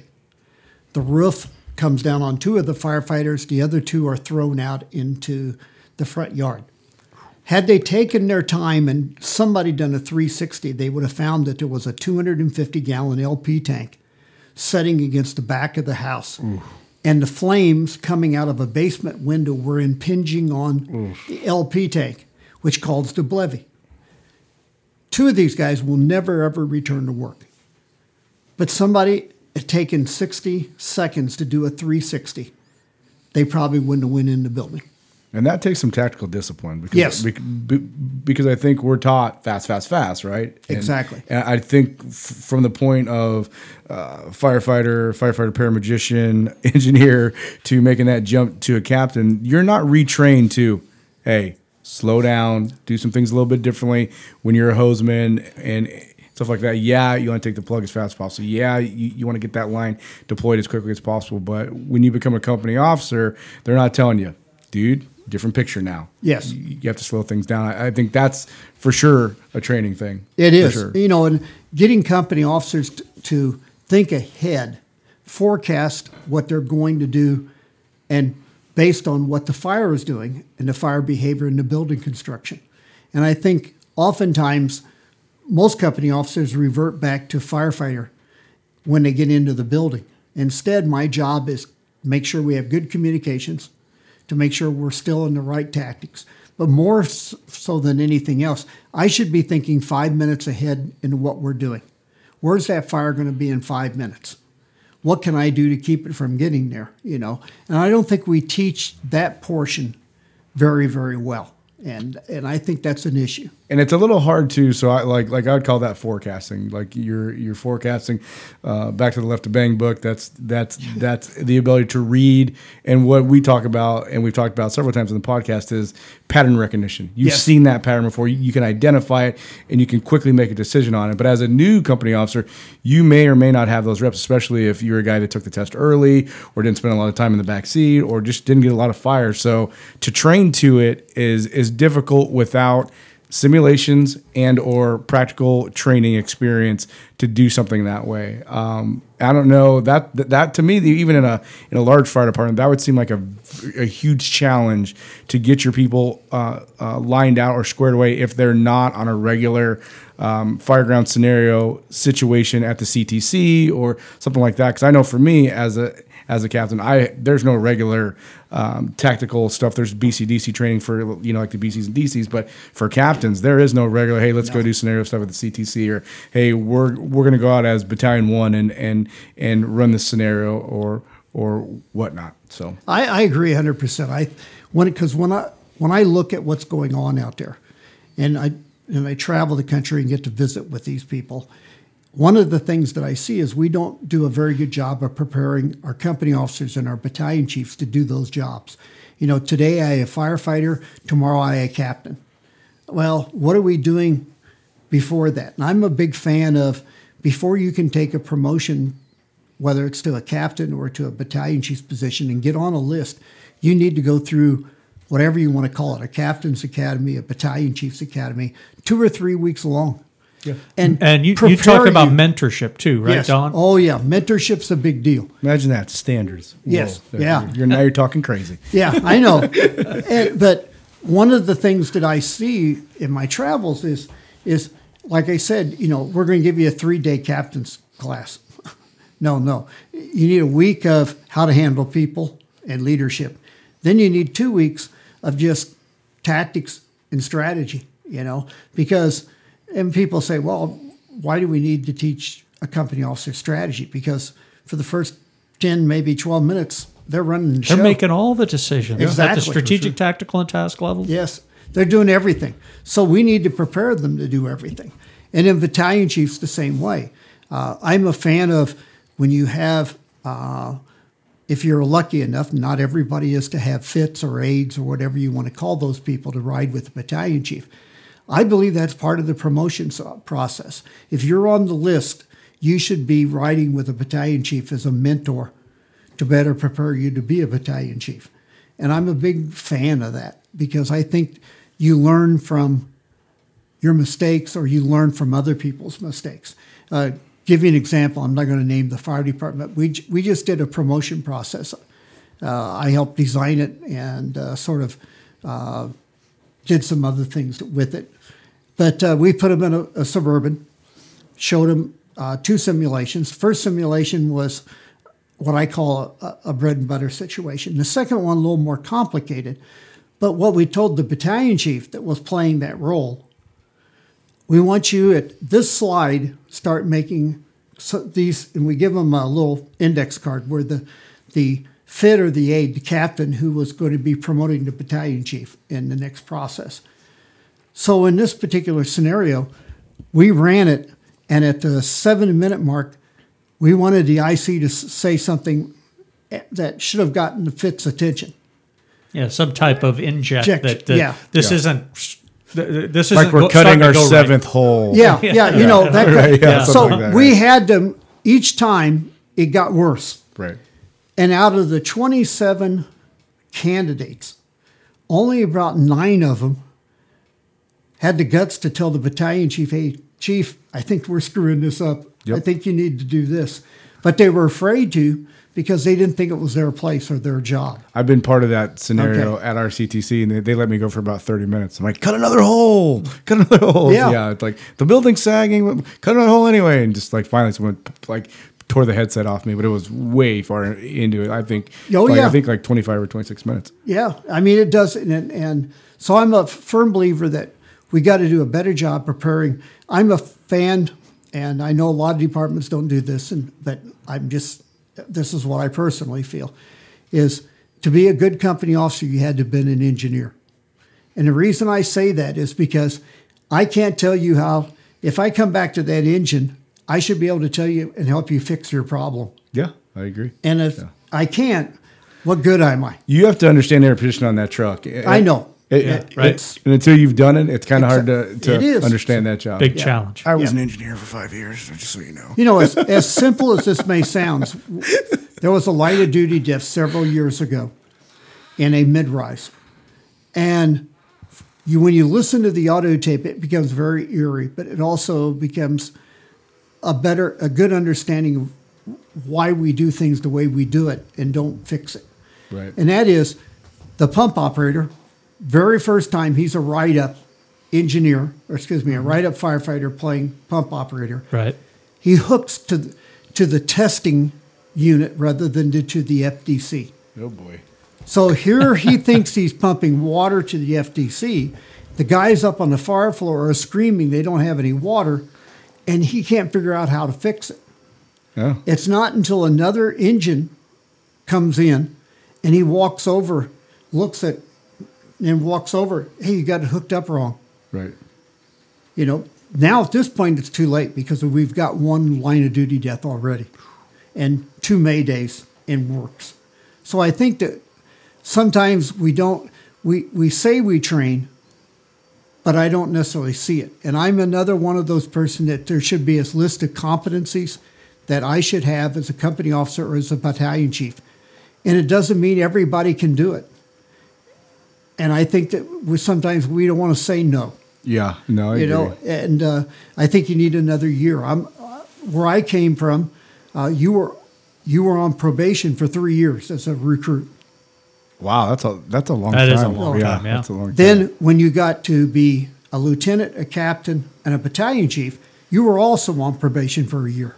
Yeah, I could see a year for sure. You know? Absolutely. Yeah. And- Technically, our system has that. I don't think we use it to our advantage. Yeah, for And- sure. For continuing stuff, So- right? yes. Yeah, like You know. because I know when I was a captain, I was fortunate enough. So the most beneficial training I had ever been to as a company officer was ISOS. 'Cause I got to all the scenarios and run fire calls from the battalion chief position and from the command van as the senior advisor. Tremendous training. And I was fortunate enough to be a fit for about a year while I was on probation as a captain. So that actually gave me the ability to take a look at things in a very different way at the overall picture, and then kind of work my way backwards into that company officer role, which for a guy like me is tremendous because I like the big picture, and then I can work backwards on that stuff. But we don't have anything formal for that. And then I would say the chance or the opportunity that I got is 1 in 100 to be in that situation. I think that's fair. we used to have company officer reviews once a quarter. We had 3 captains that were standout A captains, and they would basically run a review. They would actually pull audio tapes, and they would play them while you're sitting in the room and discuss, what was your thinking here? Yeah. What was the process? That's not one we And teach. nothing had to No. bad had to happen No, or anything like no, that. It's no. just, hey, let's reinforce what we Yes. did well. Let's improve what we didn't Yes, do well. you did a great job on this fire. Right. Okay, now let's listen to the next tape. Same type of fire, but this one didn't go as well. Do you know why it didn't go as well? And I think we got to be as positive as we are negative in regards to reinforcement. That becomes a big rule. Yeah, understanding why and how somebody did well. Yes. And rather than just assuming that they know, or maybe it was luck, and we know we can't train or teach luck, right? So Exactly. Yeah. Yep. And that's a process. And, I don't know. In all cases, we sort of learn that. I think we learn by our mistakes or other people's mistakes, which we should, because that's the best learning process of all. Yeah, so I think there's a weird expectation for firefighters and company officers today, and I believe it's more than it was previously, at least in my career. but that there's an expectation that the departments should be providing every bit or every opportunity of training that they get. And that's simply not realistic within an organizational construct, right? And money and time and all that other stuff. And the company officers, the battalion chiefs, and then the company officers, and then the individuals are the ones responsible for a bulk of that training in between what the department can deliver. And I'm guessing that everything you're seeing here in the Mayday, and you already talked about it, I think a little bit, is your study's proving that to be the case, correct? Yes. Yeah. I think that one of the things that I think works against us is we have people that are EMTs, paramedics, special ops. Where do we fit training in for all those disciplines and make sure they're proficient enough to do it right? And I think that's a big issue that fire departments sort of got to look at using more computer technology, looking at doing other things that we've not done in the past or embraced simply because of the money issue. And I think sometimes we make money issues as an excuse for not doing things. Oh, completely and totally, yeah. And so when we look at it, it can be the simplest of stuff. There's stuff out there on the internet that you can pull down. You don't have to take 6 hours to develop the class. It's already there. Fine-tune it to your department. Yeah, We talk about that often. Yeah, about stuff like that. I think a lot of fire departments, jumping back again a minute, we ask for their SOPs on May Day and RIT, and you would be surprised at the number. I can actually now look at an SOP and I know exactly where it came from, because in a lot of cases they just simply white out the name of the fire department, Right. put their name in. And a lot of them are the Phoenix, the Volume 2. Right. And when I look at this department, it's, they got 16 people on duty. Come on. That doesn't make SOP sense, right? Isn't going to work here. It works in the Valley because we have unlimited resources, unlimited supervision with battalion chiefs. We have command vehicles and a senior advisor. What you're trying to do with 16 people, the reason it's not working is because you're expecting too much out of the system and don't have the resources to match. And there are stuff like that. And I felt when I was going through the initial stuff, I actually reached out to you, Chris, and I'm like, is there anything else I can do or learn, or is there something out there? And I don't care, give them a plug, so let me get the shit for free. I did the blue card stuff because it was guys oh, it's a lot of hours. I'm like, yeah, but you're going to be responsible for a lot of things. It's incredibly valuable hours. Yeah, for sure. It was for me as well, but yeah, I don't even know if they still do that for Phoenix guys or not, because the initial portion of it was free, and then you had to pay for the scenario based stuff. But it was just even the online stuff, that all the scenarios I went through, man, just the reps on it was great. Yeah. And one of the things that they promote a lot, and we hear it on these audio tapes, is the communications part. People will call them Mayday. And I always tell people, Mayday, what does Mayday really mean? It means shut up, stay off the damn radio. But we just got a Mayday. We were listening to it last Friday, and it's a Mayday, and it's going to be a difficult Mayday because the guy fell in a basement. The stairways is gone because that's where he fell in. So it's going to be a more complicated rescue. During that time, there are people asking, what's pump pressures? Where do we need to stage this? And they're walking over the Mayday victim. And it just doesn't make any sense at all. And so I think that we need to have better radio discipline so people stay off the damn radios. Every department in the country has somebody that gets on the radio and talks for 5 minutes and says nothing. That's the person you don't want on that scene. Okay. Because they truly talk for 5 minutes and literally say nothing. And I can hear these on the audio tapes all the time. Or they'll start screaming. Somebody will. And screaming becomes contagious because if I hear you doing it, I think I need to. Or people will scream over the radio thinking it'll be louder. No, it is louder, but it's harder to understand. So that sort of becomes a big issue. I think for us in Project Mayday, we don't have this. I don't want to say we don't have this problem entirely, but for the most part, the valley is pretty good. A lot of fire departments, and I have a great dash cam of this. A lot of fire departments don't use confirmation in part of their radio process. They just give an order. I think you heard it. I think you understood it, so you're going to do it. Yeah. No, I want you to repeat back what I just said. Our standard order model here that we should be doing. Yes. Because the way you report it back is the way you're going to do it. Yeah. It may not That's your be perception, right? Yes. Yeah. It may not be the way I said it, but that's the way you're going to do it. And if I need to fix it, I will. Hey, that works for me, Yeah. So we just move on. Yeah, I was surprised to figure out the number of people that didn't understand the order model or didn't know even what it was. Yeah. That's an important thing to know. Yes. Yeah. Yeah. Communications. That's a bulk of what I consider to be the root of May Days is communications. About 56% of the May Days that we listen to, communications is an issue. Because of poor technology, so it can't be heard, or just bad combination information. 36% of all May Days are missed on their first call. I really thought Don would be better with all his statistics. Yeah. Really. Yeah, he doesn't have very many numbers, huh? You don't seem to know those very well. And when you look at that, dissect that percentage, nearly 67% of the time we're sidewalk command. So that means we're on a handheld 5-watt radio, walking around the structure, trying to communicate with people on the inside, where we should be in a vehicle, preferably with headsets, so we don't miss these May Days.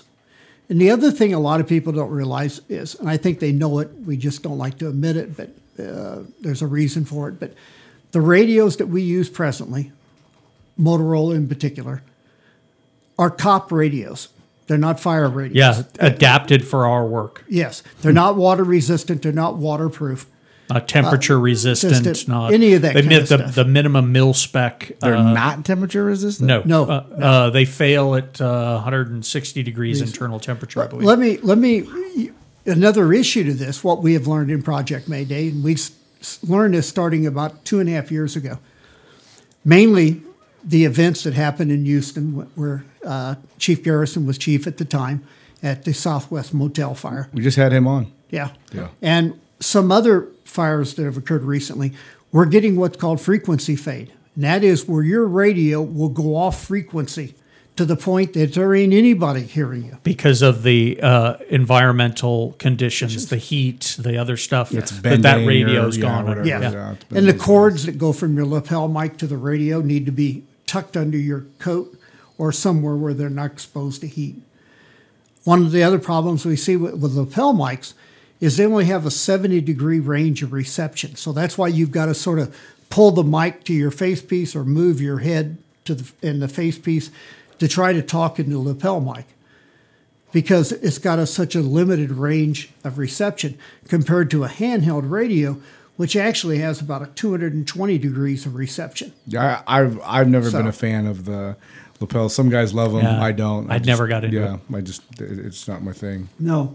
And plus they get insulation in it from pulling ceilings and stuff. And nobody And it's an bothers. extra connection that I always found to be unreliable. And so the other thing that we found about a couple of years ago, I took some of my advisory board members and we went to Motorola. And what we found is that the batteries on the handhelds are only good for 3 years. And what happens is that they're not what we call powered cycled. In other words, a fixed outlet charge, not inside a vehicle. And they're not charged properly. After about 20 minutes, that 5-watt radio goes to 4.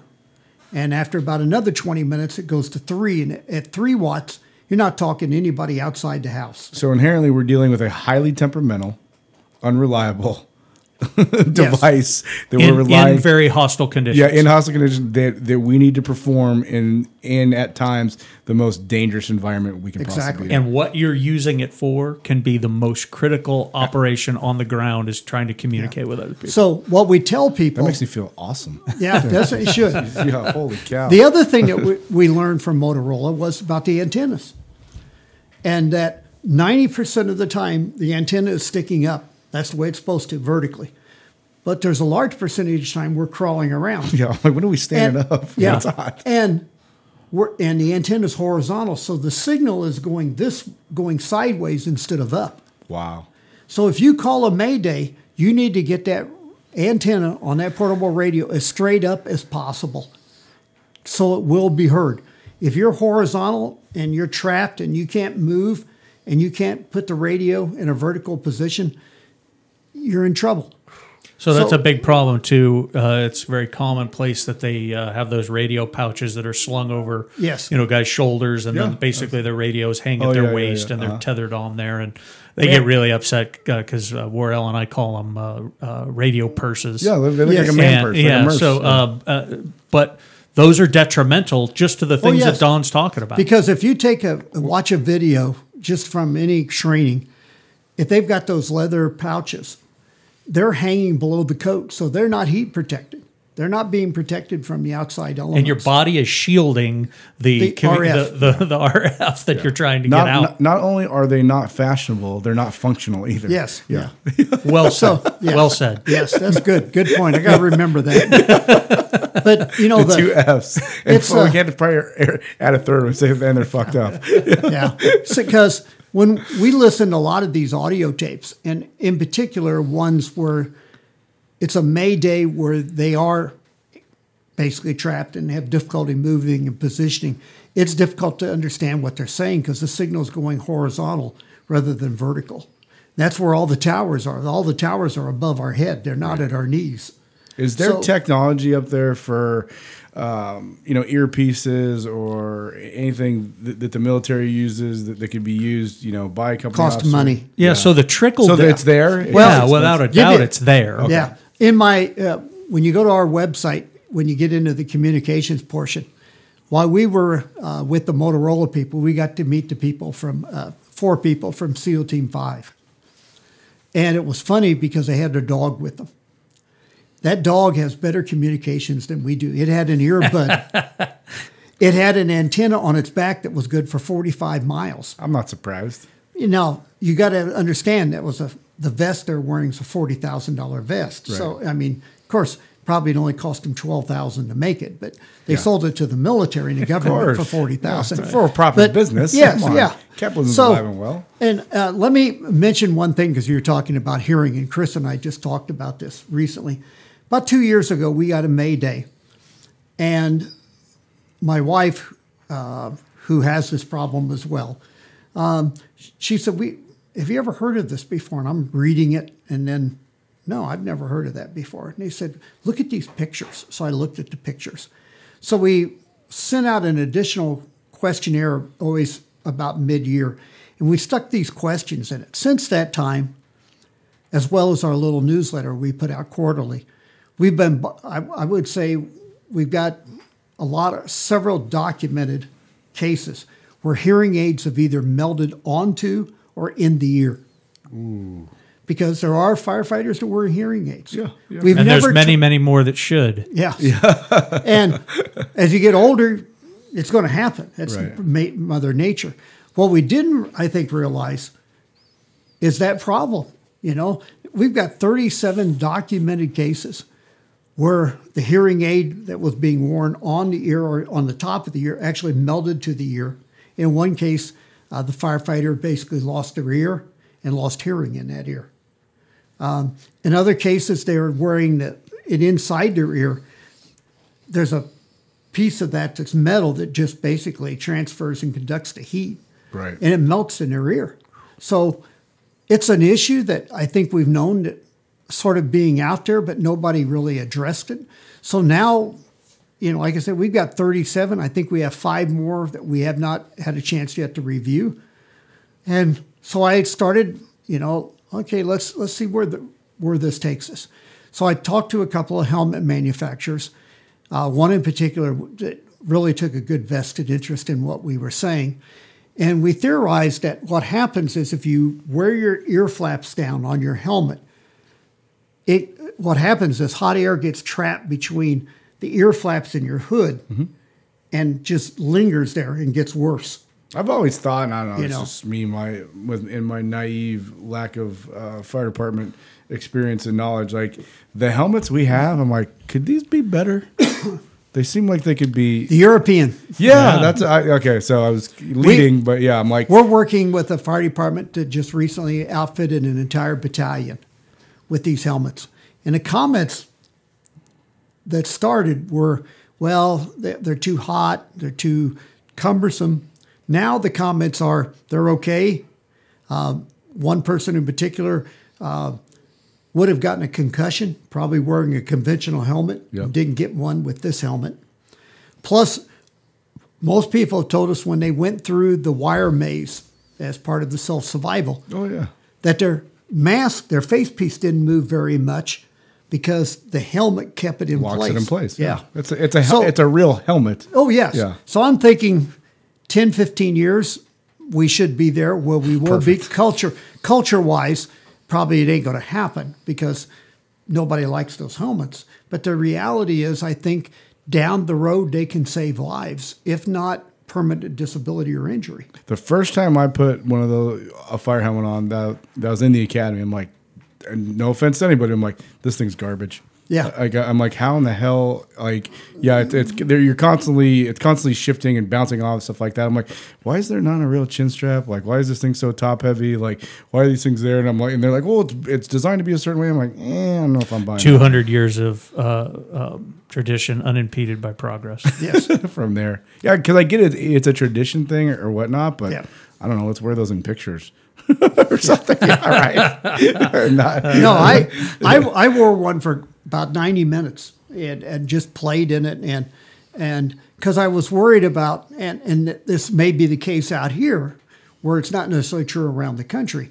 It gets hot out here, you know, yeah. 114 degrees. I'm not sure I'm going to wear this helmet and have some people do it during the summer when it's really hot, but I didn't feel the heat that I expected I would in buildup. You know, Right. And so I think there are things that are out there for us to use. You know, same way with ticks. We have not trained our people very well on really what ticks do and don't do. And I just recently helped do a class, and initially it was going to be for the RIT team, and I told them, no, this needs to be for everybody Yeah. because you're putting you need to understand RIT teams only make 6% of the rescues. That's it. I believe that. Self-rescue, number one, Yep. followed by your crew rescuing you, followed by another interior crew. Yeah. Outside, Weird. That's what the Brett Tarver Yes. drills actually taught us after he died in 2001. And Don's information is now legitimately backing that up. yes. awesome. So when we look at those issues, I think sometimes we take for granted a variety of different things, and I'm not sure that we actually should. But when we looked at the air issue and the time issue and the communications issue, they're all sort of tied in together in some form or fashion. And one of the things that basically it was about 2 or 3 months before Chief Bernasini died, we had met. And one of the things he said was, you know, I see what you're doing and I see all the information and so forth. He says there's got to be something in all this that's telling us when a May Day's a coming and better prepare us. And so I left that day and went back to my wife. I said, you know, Bruno made a comment that we got to figure it out, you know, because I think he's on the right track. We just got to figure it out, what it is. So working with, I've got 2 audiologists. I've got a epidemiologist as part of my group. They're all volunteers. I've got 2 psychologists. I've got a cardiologist and a sleep deprivation specialist. And so it just happened to be that we get together once a quarter. And we were sitting there and I was telling them, you know, and I think sometimes it's great they're not firefighters because they came up with some of the best answers we've got. Without a doubt. Because they're smart and they don't have any egos. So Weird. the Dr. Walker, who was my epidemiologist, he makes the comment. He says, "Have you ever when you listen to the radio tapes, do you scorecard them? What's being said, when it's being said, and that kind of stuff. And I said, no, I don't think we do that. You know, he said, why don't we try it? There goes that pattern recognition again. So we listened to 100 and realized that's the answer. So, I invited 30 firefighters, several of them good friends who aren't friends now, to sit down over. We have some of those too. Yeah, well, you have to understand why. For 24 days, these 30 people sitting in a large room with headsets on, and one at a table. We listened to 5,000 audio tapes. Wow. And scorecarded them. And what we basically came up with was 16 things that basically, if you hear one of these on the radio and it should alert you that something's going to happen, and if you hear a second one, you better be listening to the radio, because the next thing you're going to hear is Mayday, Mayday, Mayday. So we went. So your back, article in Firehouse and Yes. in other places, that's what this was that's about, what this right, is Don? about. Yeah. So we went back, and these are the top 16 things that we heard 86% of the time. When we heard two or more of these, they led to a Mayday. So we basically have put the information out there. I wrote an article and so forth. They're not in any order. But these are the things that if you hear one of these, start listening to the radio.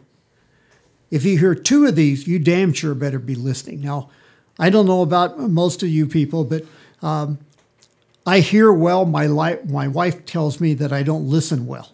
We're males. Yeah, we're males. So it's like directions. Yeah. So what I tell people is, when you hear the first one of these, pay attention and start listening, because when you hear the second, the third's going to be a Mayday, and if you can prevent it.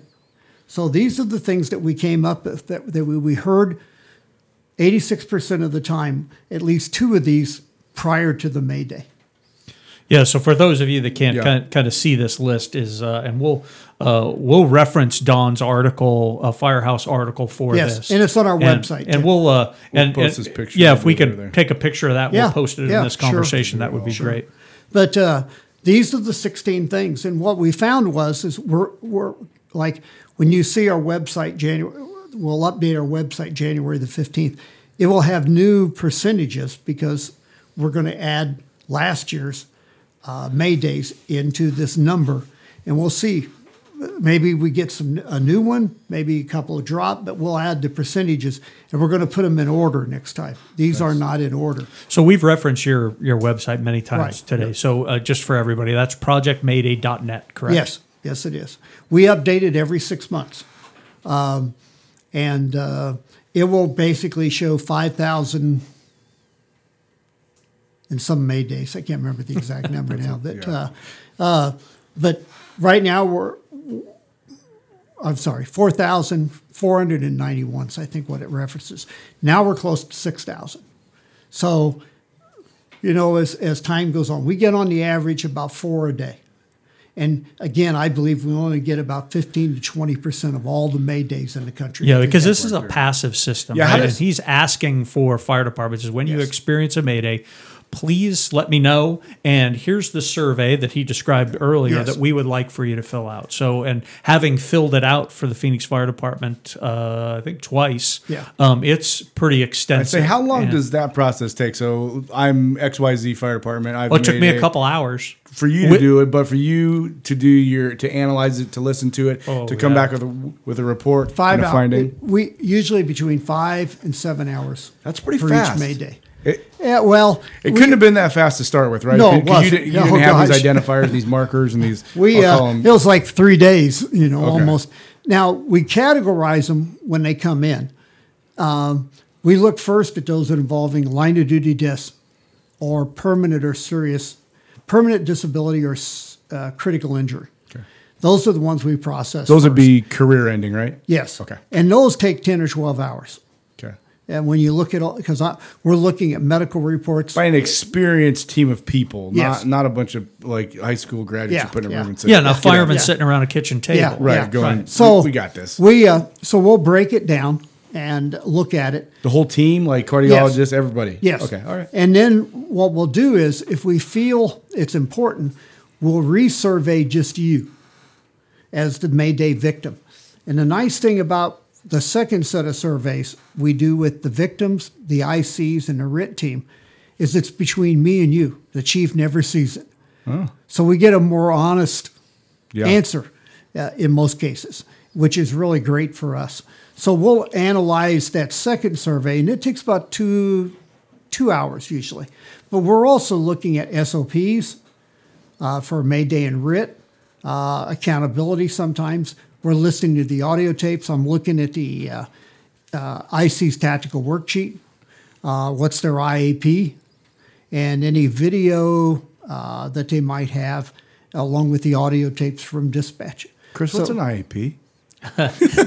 Incident action plan. Yeah. So it's essentially what, how you're going to go about, or what are the things you're going to do to achieve the tactical objectives on the fire ground At a very high level. Yes, Not at a like, high level. Yeah, like not to the task level. Well, yeah. So there's there's a strategic level of plan. Is here's the plan, and then there's the task and tactical level of how you're gonna get it done, how you're gonna break it apart and manage and organize it. Where we call that our deployment, right? Yeah, yeah, Kind of. right. Yeah.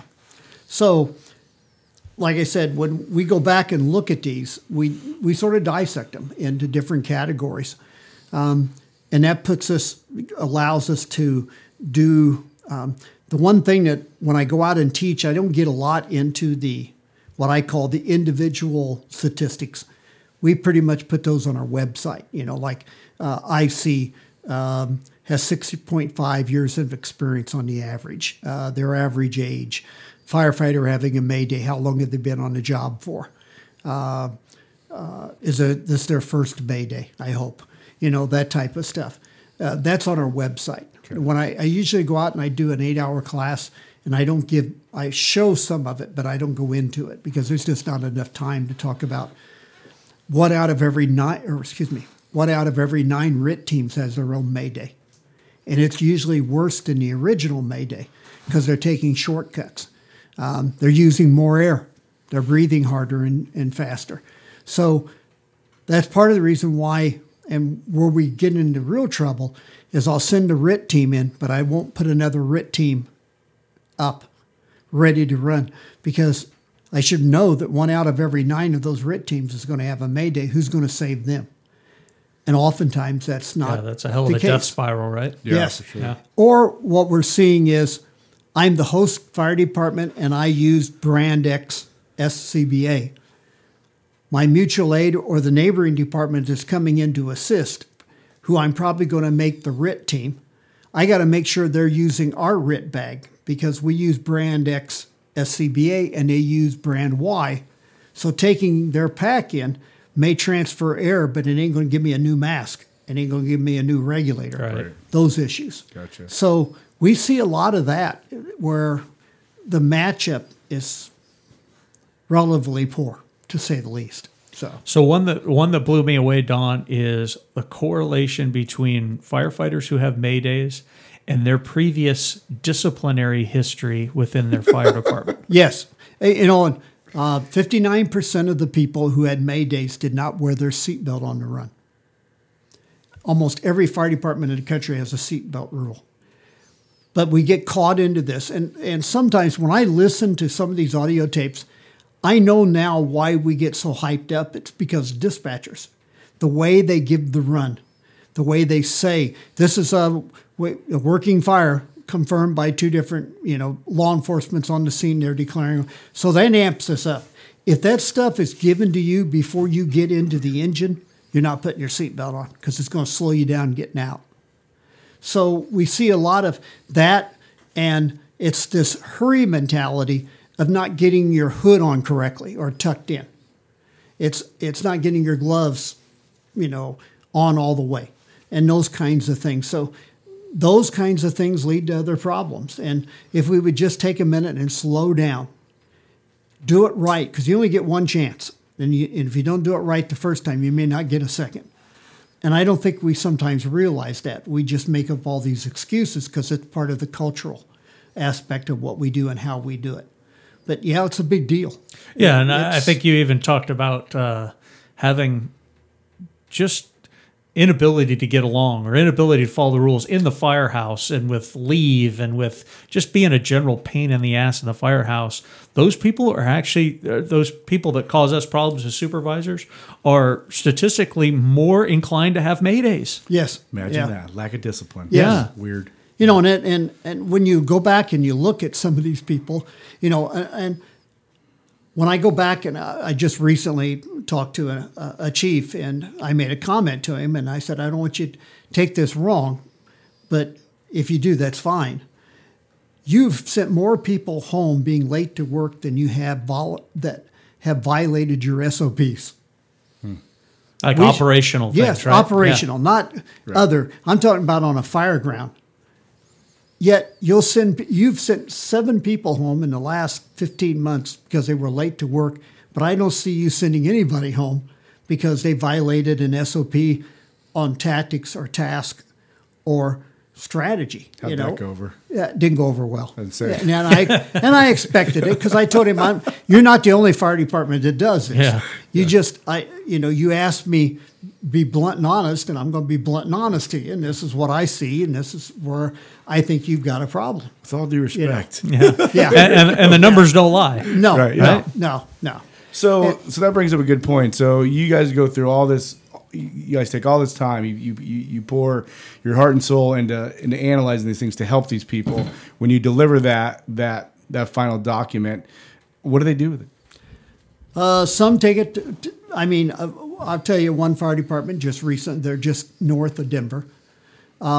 Did a really great job. I mean, they took our report, went back and fixed 3 SOPs that we outlined that needed to be considered to be fixed. Okay. Are in the process of redoing not only their firefighter self-survival training, but also they're making every battalion chief go through in gear. Because one of the things that I told them is that if I'm a battalion chief, I should go through the same training as a firefighter, so I have a good idea when you go through that prop that's an entanglement with wires. I know what they're I know what they're going through. I've been through it. It's amazing to me you'd have to tell somebody that. But you have to. Yeah, because that in a blows lot my of cases, BCs are too busy, and as a result, they don't get to do a lot of the things that they probably should do. Right.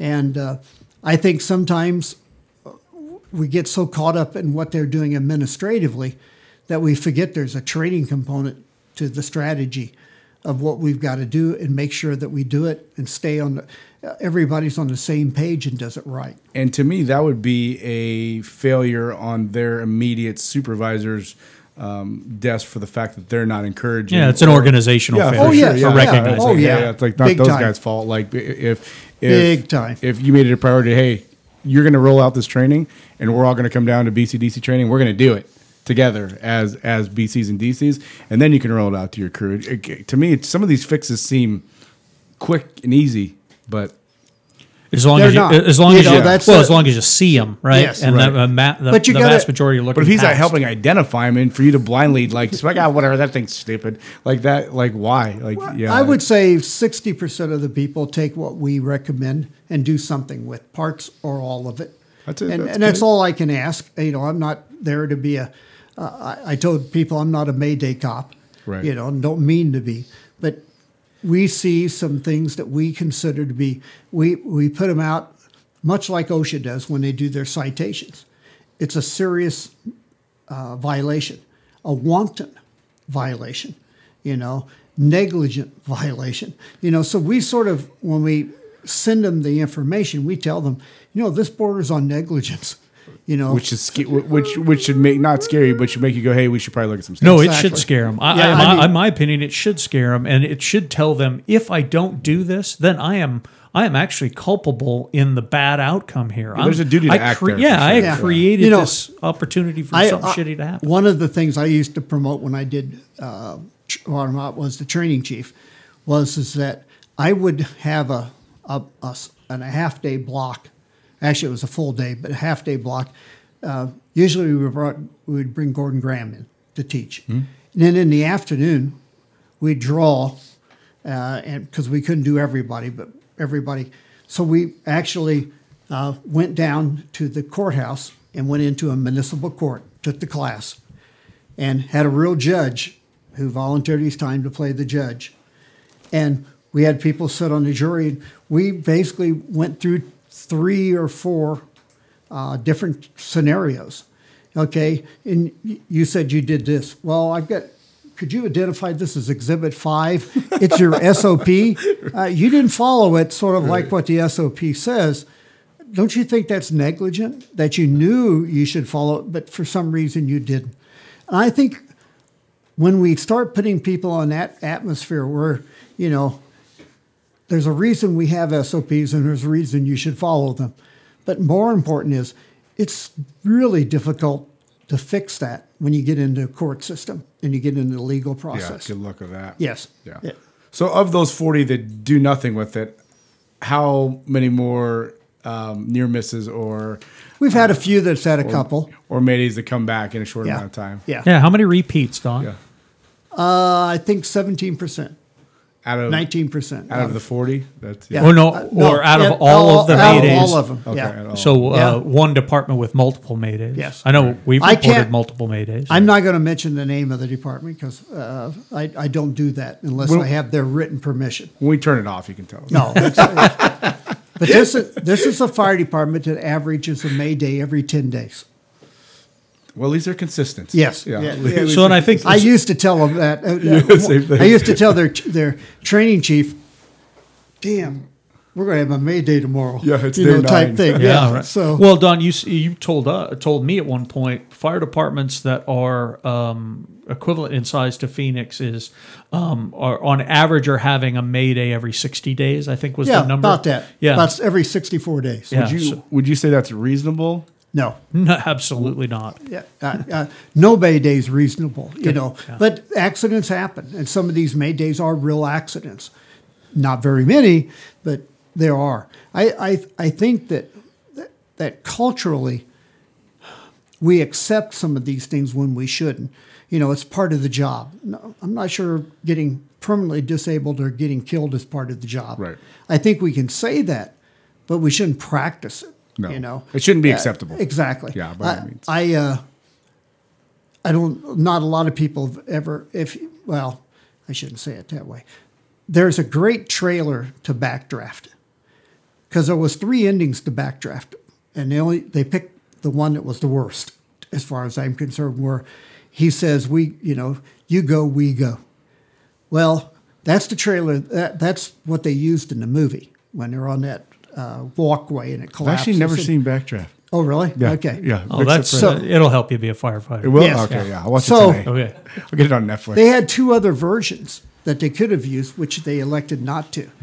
And I always tell people, if you ever get a chance to see the trailer or you get a chance to see the other 2 versions, what you'll realize is those other 2 versions were really made for the general public and not for us. Oh, Just like you go, we go, right. type thing. Yeah, yeah. And I always thought, did you see Ladder 49? I did see that. Okay. That was good. Yeah. I thought that was I'm a not more completely realistic Mayday and what would happen, where I've got to make a decision. We can't get this guy out. Let's pull everybody. This is a body recovery.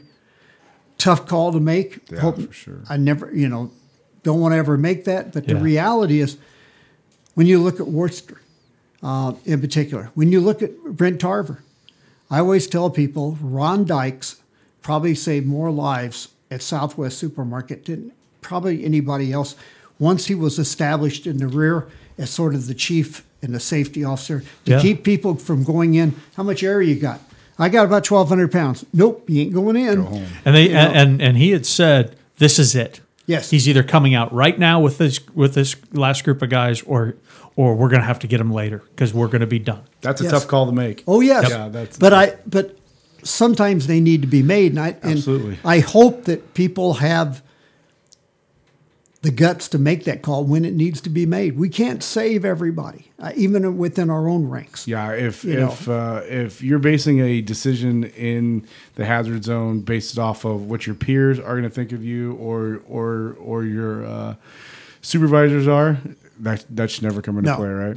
You know, and I hate to say this, but you know, I'm not so sure. Sometimes we don't set ourselves up with some of these May Days that are really attempted suicides. You know, because I know of one case where this is fact, that this was more suicide than it was May Day, because the individual involved had cancer. He knew it. He also knew that if he died in the line of duty, his family was going to get $225,000 Yeah. Right. compared to $50,000 that was in his life insurance policy. Now, with that, and I hope people, when they think that, realize that you're putting other lives at risk. You know, you may get off a line intentionally, take your mask off intentionally, and do whatever you got to do intentionally. But the reality is, probably we're going to go in and try to save Yeah, you. there's going to be an Yeah. attempt to fix your problem. We absolutely Yes. are, right? Yeah. Yeah. And we got to understand and recognize that. Yeah. So within our own troops. So I always tell people, May Day is not only an issue in regards to how we approach things on a fire ground, but a May Day actually probably, I call them silent May Days.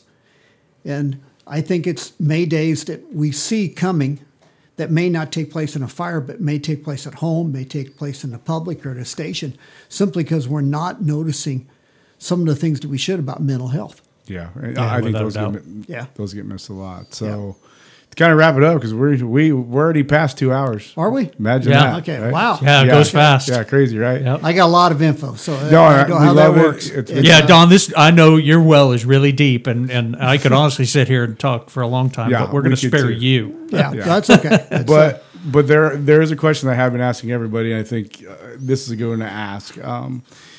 And I'll ask it from the captain's side. You can ask it from the chief's side. So from the captain's side, I'm a new captain. You have vested interest in me and my crew and my family. To help prevent a Mayday, what would you tell me to do on a daily, weekly, monthly, yearly basis with my crew?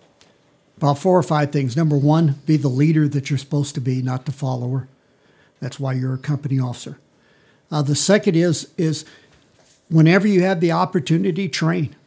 And it could be just sitting on the, there's not much back step anymore, but but when you do, after a fire, gather them up and talk about the fire, what you did that was good, what you did wasn't so good, what did we learn? And did we follow what we were supposed to do? This was the IAP of the IC. Did we exercise our part of it? And if we didn't, why not? Type thing. I think number 3 is I'm a big fan of every Monday you should do a May Day. And by that I mean sit at a kitchen table and just basically, hey, you guys remember that run we were on this morning? It was an EMS run in that back bedroom with that woman who was having chest pains. Don't think of it now as a woman sitting there having chest pains. Just think about the fact that you just fell through the floor into a basement. What are we going to do as a crew? The fourth thing is probably as much as anything else is make sure you continue to have situational awareness of whatever the environment is, whether it's a fire, active shooter. Oftentimes what we're doing is we focus so much and we have such a narrow view of what we're getting into that we don't see the big picture.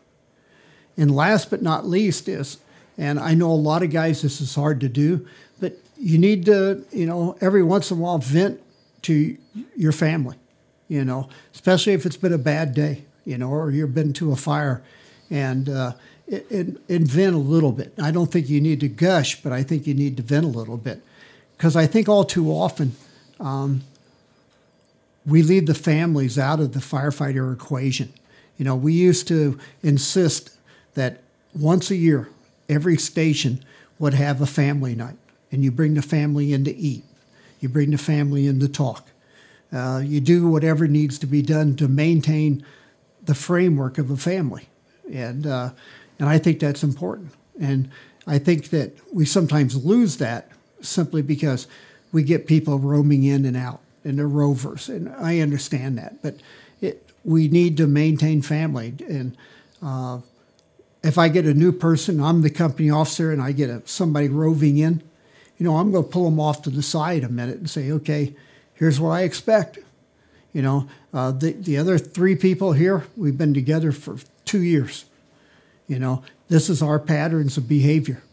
I may put you as the number 2 man, or a 3 person on the crew, not on the nozzle, because I don't know you. I don't know your experiences and so forth. I feel more comfortable with so-and-so. As the day goes on, that may change, and if it does, we'll make it work. From a chief standpoint, I think, again, almost some of the same things. Be a chief. Be a leader. Don't be afraid to, address a company officer when it needs to be done. Same way with a firefighter. Now, at the fire scene, or let me drop back a second. When you go as a battalion chief, when you go to training, be immense in that training. Be it merged to the simple point that you're part of that solution, not part of the problem.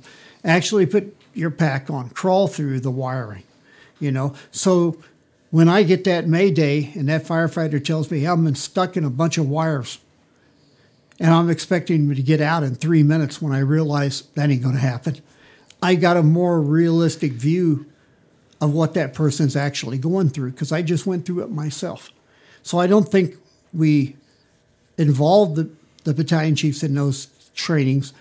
And I think sometimes they let us, or battalion chiefs let them not become involved. They just, well, it's company training, let's get the guys trained. No, you need to go through the same shit that they do.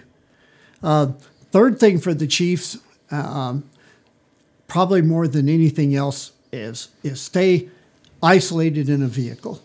I don't know how other departments can actually do what they do. As an incident commander, right? Yes, Don? as an incident commander. I know they do it, and I know sometimes they're not very successful. When I've got people shouting in this ear and I've got sirens in the background, I'm not in an environment that makes it easier for me to work. It's going to be tough. We were recently on my phone. I added a NIOSH app, which is basically background sounds. It's basically a meter that determines the frequencies of sound. And so I play it when I go to some of the trainings where command is walking around the building. And these things are hitting over 90 to 100. OSHA would not allow that if they knew it. Wow. Because once you get over 95, hearing protection of some form or fashion that exceeds more than 15 minutes is required. So I think understanding we got to stay in that clean environment as much as possible so that we do hear every Mayday when it's called and we react accordingly. So you'd be okay with someone rolling up a window on an operations chief? That was a John Hinton story. Oh, really? Yeah. It would depend. Yeah. I've done that, so I feel confident, Don, in that situation. You're doing the same exact thing. I'm doing the same thing. Yep. That's why, I was a fan as a battalion chief. I used to have the Post-its. Red meant immediate, yellow meant okay, or needs addressed, and green sort of it was okay. And I would always tell my fit when I ended up getting one. Originally we didn't have them, but when we finally got them, is put that red one right in front of my face, because you're picking up something that apparently I'm not, and you need to keep me on my toes. It's our game. It's not my game.